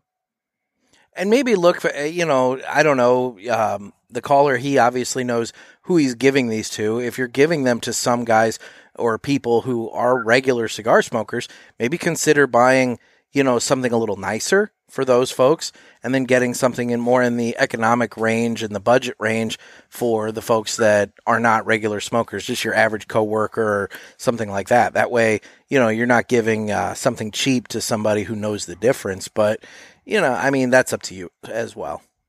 So I threw my first house party here over the long weekend, and a month ago, I cleaned out my humidor. I grabbed a Tupperware container that I didn't have a lid for, and on top of the humidor, I put all the cigars that I'm never going to smoke in the container and put it on the top. And in my vest pocket on the inside, I had the cigars that I would give out to people if they didn't have a cigar and I knew they were cigar smokers. And I had like 52 people here. Probably 40 of them were cigar smokers. Almost everybody brought their own cigars, but there were one or two people that I handed cigars out to, my brother or whatever. And the rest of the people, if they needed a cigar, I said, help yourself. I put some cigars on top of the humidor, go nuts, and take whatever you want. And it enabled me to be able to flush through about 20 cigars I'm never going to smoke anyways. And those are not really cigar smokers. And at the same time, the real cigar smokers I had in my breast pocket, the ones I would hand out to, listen, you need to smoke this. This is something special. This has 2 years of age on it. I think you'll enjoy it. So you can kind of hit both worlds that way, and you keep the good ones sort of in your jacket, and you let the masses pick from the masses pile, and you hand select the other people. Trey, any input? No, it's perfect. I mean, there's nothing else to say. It was perfect. Okay. All right. I just want to include you. I don't want He's you so feeling good. excluded. He's so good with the color commentary. I know. I just don't want to leave him out. Well, when you get an expert here, you don't need me yakking about bullshit. You've had a couple, Trey, where you've added on and it was great. Yeah, a little spice here and there. Well, that would be all the calls for this month. So now we'll take a moment and hear about My Monthly Cigars. This would normally be the time that I give some information about My Monthly Cigars, but I've hired that out this week, so take it away. My Monthly Cigars is a premium cigar subscription service. It comes in a variety of different size boxes at affordable prices. Use offer code PULPIT and get free shipping on your first box and 20% off any items in the online store at mymonthlycigars.com. That's offer code PULPIT. Thanks.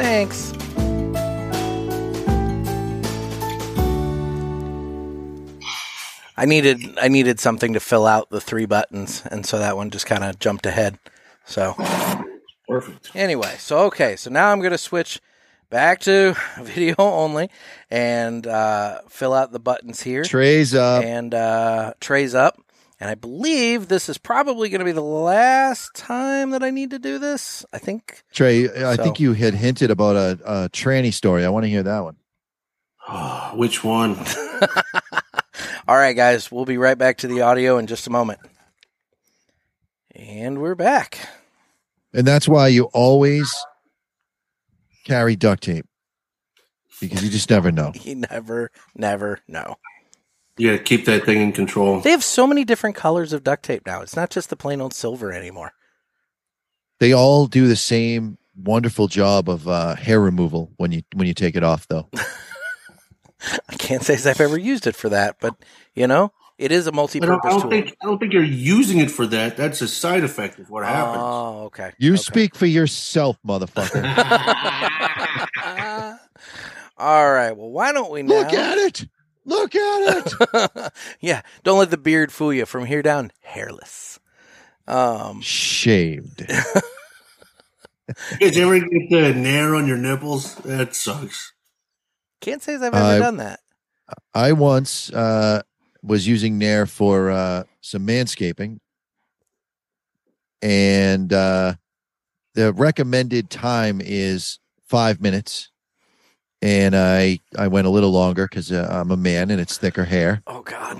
And I rinsed it off, and not everything comes off because you need multiple applications when you're using a feminine product on man areas. Oh, God. So the next morning, 10 short hours later, I reapply and everything comes off.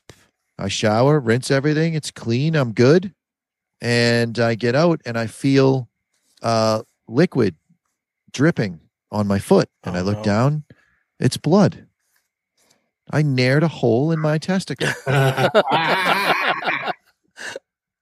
And that's for the audio side too, just so you guys know. It's that crazy or worse. Yeah, on the video side. On the video side. Real question, have you ever used men's Nair? I didn't know it existed until just recently. Shit should be illegal. It is dangerous. Oh, no. It's so much more powerful. There's a lot of different things like that out there, though. Like, I've got something that's like nut cream or something like that, and I haven't had that experience with it. Well, I think nut cream is probably like supposed to be beneficial. Men's Nair, you're not supposed to use. No, don't use it down there. Well, use it on. I won't. I'm done with the Nair. Yeah, don't do it. I got the lawnmower 3.0. I just keep everything trimmed. Nice. I give it a whiffle once a quarter. We're good. Okay, all right. Let's get into this. We all need to live united, but one must go. Brought to you by United Cigars, makers of La Giana Havana, Abuelo, Red Anchor, Firecracker, and of course, United Cigars. Distributors of Jose Dominguez, Garofalo, Montosa, and Terra Nova, and the highly acclaimed Atabey, Byron, and Bandolero. Buy United, Smoke United, Live United, United Cigars. I have to say, I'm really surprised that nobody offered up a one must go during the phone calls, because typically at least somebody, has one of those in one of the calls. So I had to go to the old standby. I had to go to the deck, and so I have 2 cards here, and I'm debating which one I want to go with. One of them one of them is music related. The other one's more lifestyle related. And, but I think I may have done the lifestyle one quite a while back, but we've gotten pretty with you lifestyle guys. on the video during the downtime. So I think we go with the music one. Okay. All right. We'll go with the music one. So one must go. Bob Marley, Prince, Whitney Houston, or Michael Jackson? What was the first one? Bob Marley, Prince. Yep, gone. Bob Marley's gone. That was my choice too. Yeah, you can't fuck with Michael or Prince. That's for damn sure. I mean, Michael, look, Michael's one of those weird cases where, you respect the art, but the man is troublesome. Kind of like Bill Cosby in that regard, 5 decades of hits, though. I get it. I'm not diminishing the work. We don't even have all the music out yet. Not diminishing the work. I'm just saying. I don't even think you could. I think you should apologize for putting Michael and Bill in the same fucking sentence. I mean, one's fairly proven, the other is just kind of weird. Yeah, the other I think is Dave Chappelle's point was that Macaulay Culkin said nothing ever inappropriate happened, and that would be the first kid you'd go for. That's true. There is that. Well, I mean, I'm voting for Bob Marley, so whatever. And Whitney, Whitney Houston, my God, what a set of pipes on that lady. Yeah, she's unquestionable as far as when it comes to diva vocals. You got Michael with 5 decades of hits. You got Prince being probably the most underrated guitar player in the history of guitar players. Amen. And a showman at that. If you've ever seen the video, you can just Google search it on YouTube. James Brown, Prince, and Michael Jackson.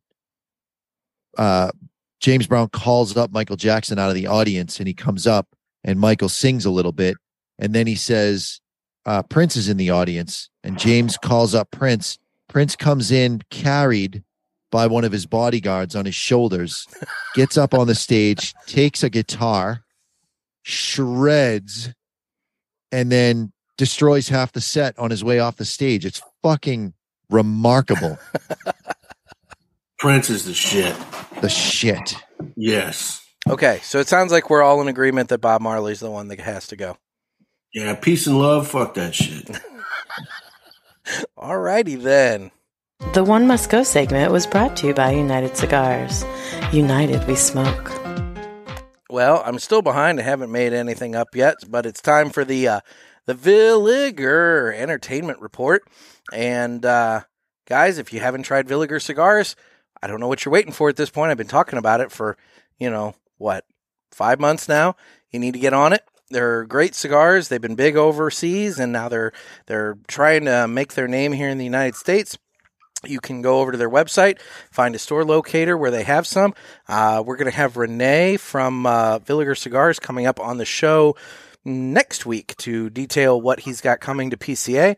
And Villiger. Exactly. And that goes along with the whole Aladino ad. You give a little jingle to it, and all of a sudden people remember this stuff. So anyway, what's everybody been watching? I watch a lot of YouTube videos, but the thing I've been doing. Did you guys happen to catch the interview with RFK and Joe Rogan? Yes. No. It's like 3 hours long. I've listened to it once and I watched it once. His voice is tough, but I am a staunch libertarian. I have voted for Democrats to balance things out like the House and the Senate so that things stay in gridlock. I mean, I'm just a fucking animal about it, but I'd never thought that I would actually find a Democratic candidate that I liked. And this guy is fucking good. Huh. He is good. Well, I know he just did an episode of, oh God, what is the name of that? It's Bill Maher's thing. the Bill Maher show. That popped up on my feed this morning. I'm going to be watching that after this. See, and I follow that show, so I figured I'd be watching that too. But no, I don't think Maher's going to let him go as deep as Rogan did. No, probably not. My thing with Rogan, is, quite frankly, and I'm guilty of it sometimes too, some of those shows just go so long that at some point, I just don't have the time to dedicate to it. But that's also the beauty in it. I mean, that's where the raw shit comes out. For sure. I mean, it'll take me 3 days to watch an episode or listen to it. Yeah. But that's where, like, RFK got into the whole thing where, like, could they kill you like they have other members of your family? And he's like, yeah, I mean, that doesn't come out like in a 15-minute fucking bullshit. Right.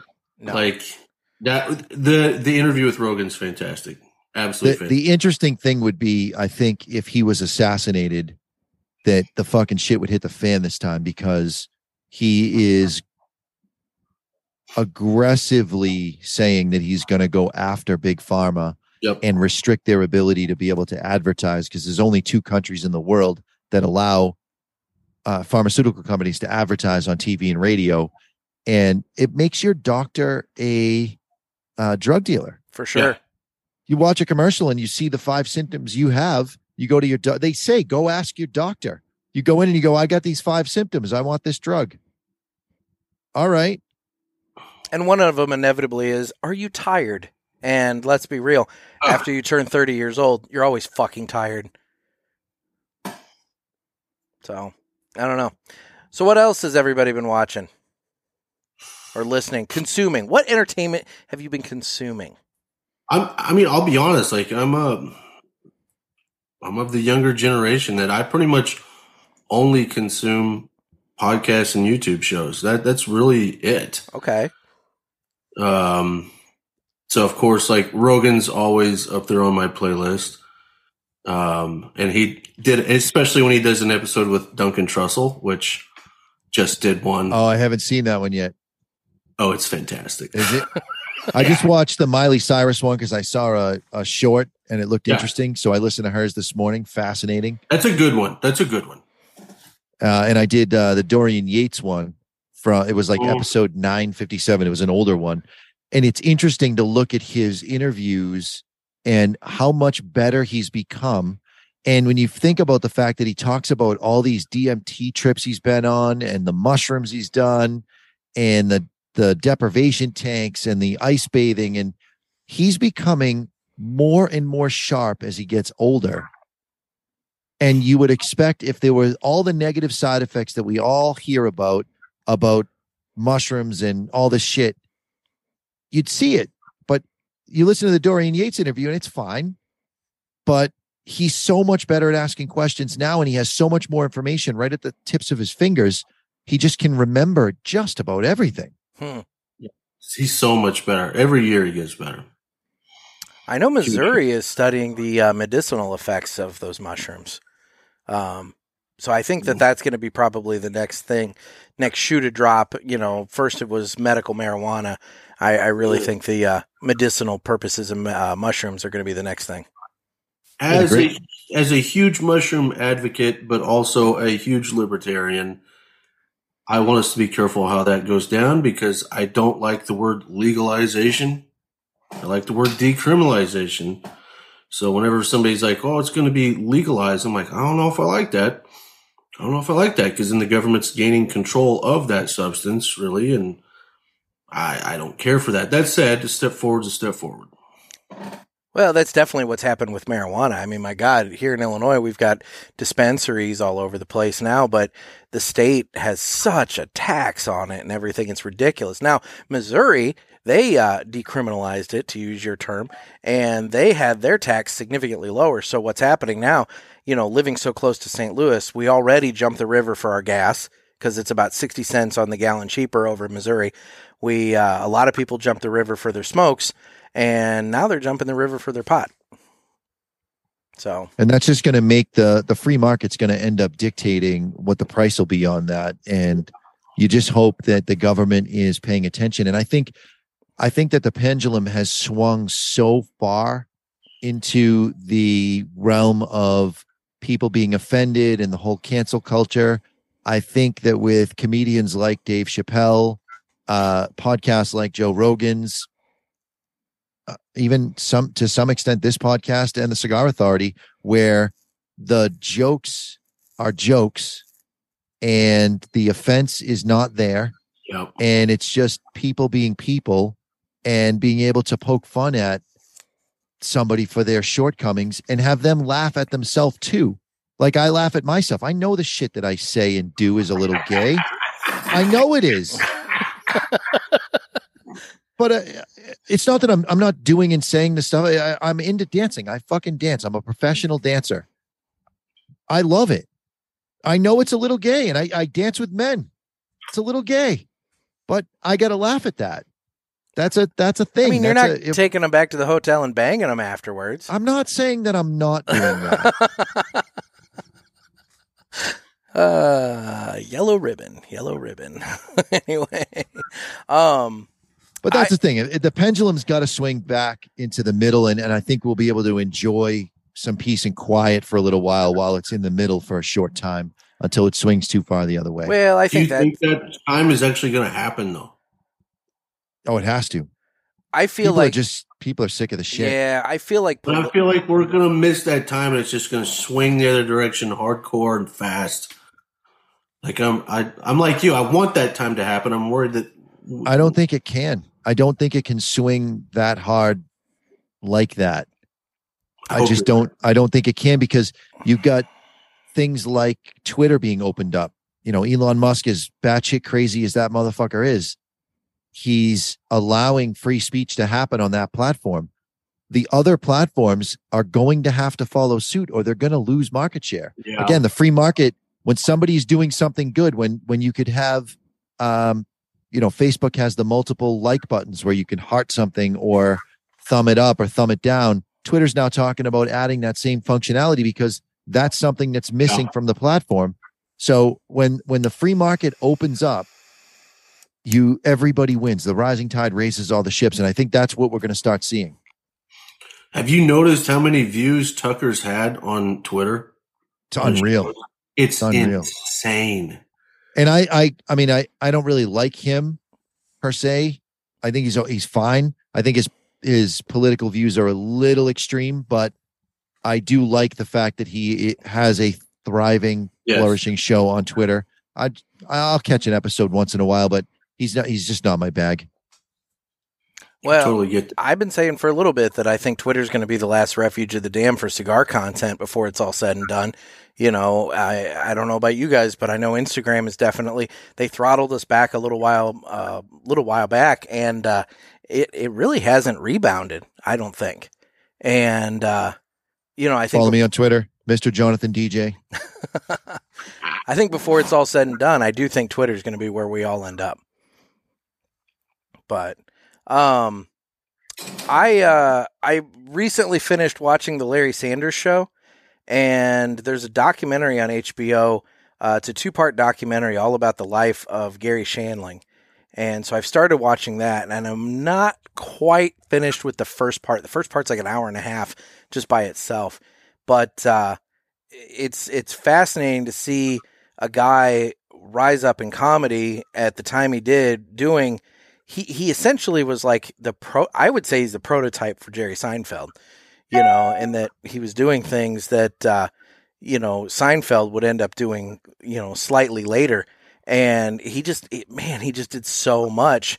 And then there was the Gary Shandling Show, which I forgot about. I mean, I remember watching that in reruns on Comedy Central and thought it was great.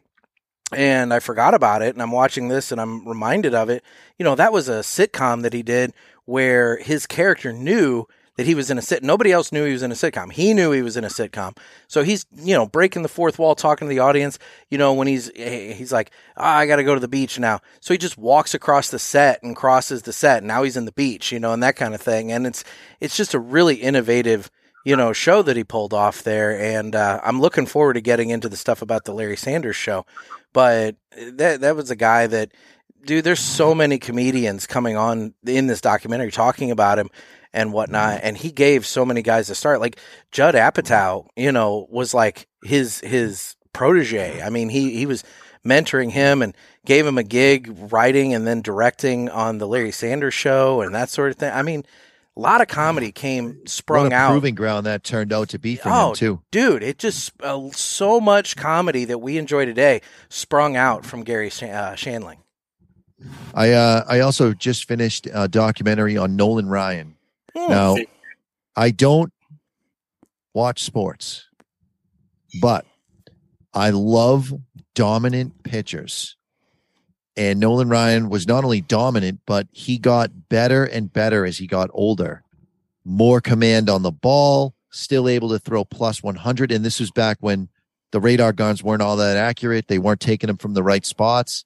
I think his record was like 104, but there'll never be another pitcher that can throw as many pitches, strike out as many guys, because the game is played different now than it was then. I mean, he was playing almost the entire game. Almost the entire time. Just dominant pitcher. I found that one fascinating. Is he the one that annihilated the bird, or was that Randy Johnson? That was Randy the Big Unit Johnson. Okay. All right. I just remember seeing that video, and I'm just like, holy shit, that bird just exploded. I mean, I'd say imploded, but it was definitely an explosion, not like a sub. Right. Yeah. You had to go there. Oh, do you think anyone on that sub knew Hillary Clinton? Yeah, right. Yeah. Or Jeffrey.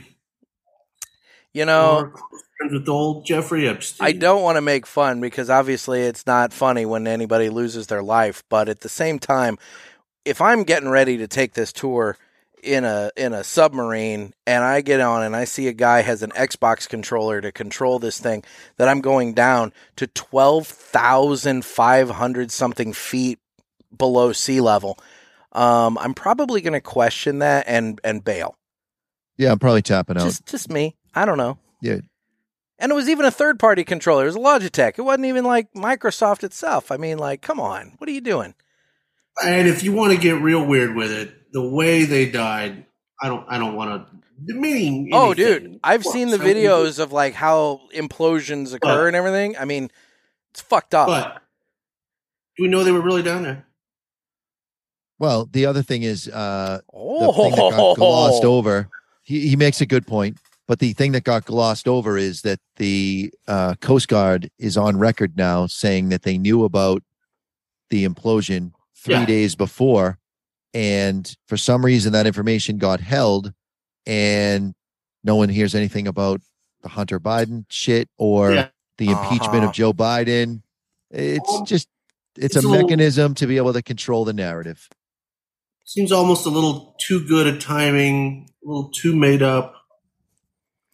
Yeah. I don't know. Yeah. All right then. And the one kid went to a concert, during the time. Like, he couldn't have been that sad. Maybe he knows he can go see his dad in Argentina whenever the fuck he wants to. You know what I mean? All right then. Well, we've added new layers to that. So, all right. Well, I guess if nobody else has anything else they've been entertained by this week, we can move on from the Villiger segment. Villiger. So I guess we'll go around the horn one more time and talk about cigars, and then we can wrap this up. So who wants to go first? You're up, Trey. Whoop. What is that? That's the lounge edition. Oh, okay. Just got released this past week, and I've got, big old bone for it. Big old bone. This thing, I'm glad we're using Sumatra now. We're going to do some really fun stuff with it. I don't think Ed Sullivan's too happy about that. No. Like Sumatra. No, Sumatra. Doesn't like the VSG, doesn't like the Judge, doesn't Lanio, none of that. Doesn't like any of it. Nope, he doesn't. That's too bad. I love those smokes. I love all of them, actually. You get, especially on the retro on this cigar, I love the retro. That's where you get some white pepper, but there's so much graham out of this cigar, too. It's almost like graham cinnamon. I can never really quite differentiate cinnamon from white pepper. Like, there's something close to each other there. Yeah. But I get it in my nasal passages on this smoke, and that married with the Graham is beautiful. Love this cigar. Very different than anything else we've done. And kind of as a precursor to things to come down the line gets me super excited. All right. Jonathan? We got the West Tampa Red in. Ooh, I want to try that. So I've been going through and re-smoking all the sizes to see which one I like best. And for me, it's the 60 was fine, but I'm torn between the Toro and the Robusto on the West Tampa Red. I like the Toro. I haven't tried any of it, so that's on my list of ones to get a hold of. They're great. Can I ask you a question, Jonathan? Yeah. Did you guys get the Attic in before that? Yeah. How many similarities do you have between the Attic and the Red? So I find the Red to be smack dab in between the Attic and the Black. Yeah. It's a little more going on as far as flavors and transitions than the Black, and a little bit less than what was going on with the Attic. Yep.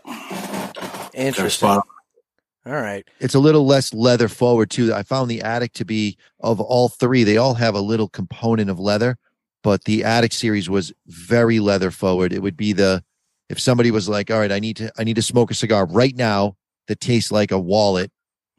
That's the flavor you're getting, the predominant flavor from the Attic, which I enjoyed. And it's dialed back a little bit on the Red, in my opinion. Love it. I like them both. I'll tell you, that's a place that if I do make it down to Ybor for the Heritage Festival, I'd like to pop over and visit that factory as well, because that's down there in West Tampa. And I had no idea. I've always just stuck around Ybor City, and I haven't gone over to other areas of the city to see what else is around. So that would be good. That'd be fun. So I lit up obviously a Undercrown 10th anniversary, and I mean, it's a strong, spicy cigar. I did have a little bit of that mouse hole situation going on, like one of our callers mentioned, but it didn't go too terribly long, and it smoked through it pretty easily. So that was nice. But otherwise, that it's been a good smoke. It's been kicking off a lot of smoke. I'll give it that. It's a little smokestack. Yeah, it's almost like something else is burning on that wrapper. You wonder sometimes, don't you? I don't wonder. Yeah. All right. I was being polite. I get it.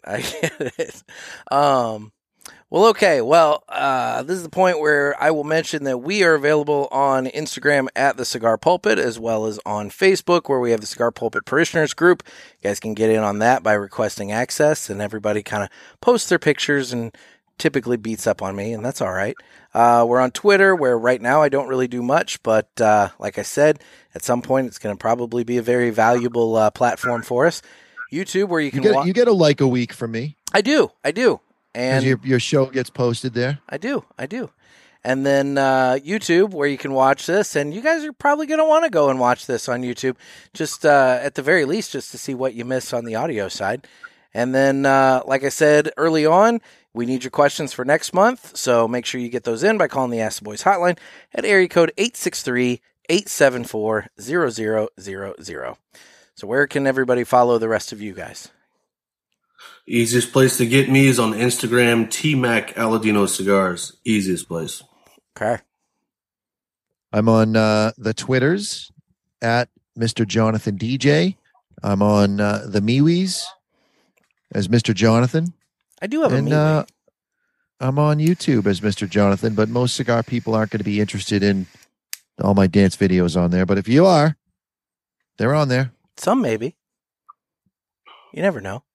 There might be some other dancers out there that are just, doing it privately. Not quite as out with it as you are. You could say it. Yeah. Flamboyant. I wasn't going to say flamboyant. I once did a whole podcast called Dancing with a Man, and the whole podcast was about dancing with a man. You did a podcast? Yeah. I've been doing my own podcast and YouTube shows for like 10 years, 12 years, something longer than that. Nice. Yeah, one of them was titled "Dancing with a Man." All right, that's what when you dance. Well, next time you do that episode, I want in. Done. There you go. All right. Well, guys, unless there's anything else, I really want to thank you both for taking time out to help out and answer some calls and give some actual good quality answers to these things. Because typically it's a lot of dick and fart jokes and whatever. But the callers stepped up. They actually offered up some good questions this time, and I appreciate it. I think Jerry probably still needs to stay away from Hayden Ashbury area there. In San Francisco, I think he should. Yeah. Well, Jerry's led a very interesting life. I'll give him that. So, yeah. Anyway. Well, seriously, guys, thank you so much for taking time out. I really appreciate it. Our pleasure. Thanks, guys. Appreciate you. Well, guys, this has been another sermon from the Cigar Pulpit. I'm Nick. And I'm Mr. Jonathan. And I'm Trey Mac. Everybody stay safe and stay smoky.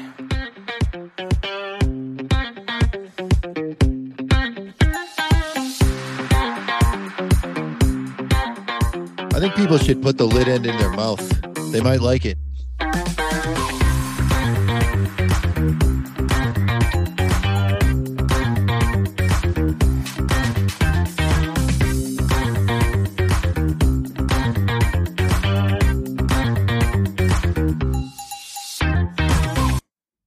So I have a story to go along with that. One of my friends, Travis, from the Smoking Butts and Tappin' Ash podcast, he very recently did that, and he did not like it. I only say that you might like it. I don't guarantee there'll be any liking. I just think that someone somewhere might like it. Maybe. I mean, he was people not are a into fan. some weird shit. He was not a fan. Go ahead. I got to send you a video from 15 years ago. Maybe that far ago. AJ Fernandez taught me a little party trick, and I did it in our store one time, and people were videoing it, and I still got it. And putting the lid into your mouth is part of the trick. Can you do it now? I like it. Not with this much. Okay. You need a fresh cigar? Yeah. Okay. All right. Next time. Oh, I'll do it. Okay. All right. There we go. Well, guys, thank you so much.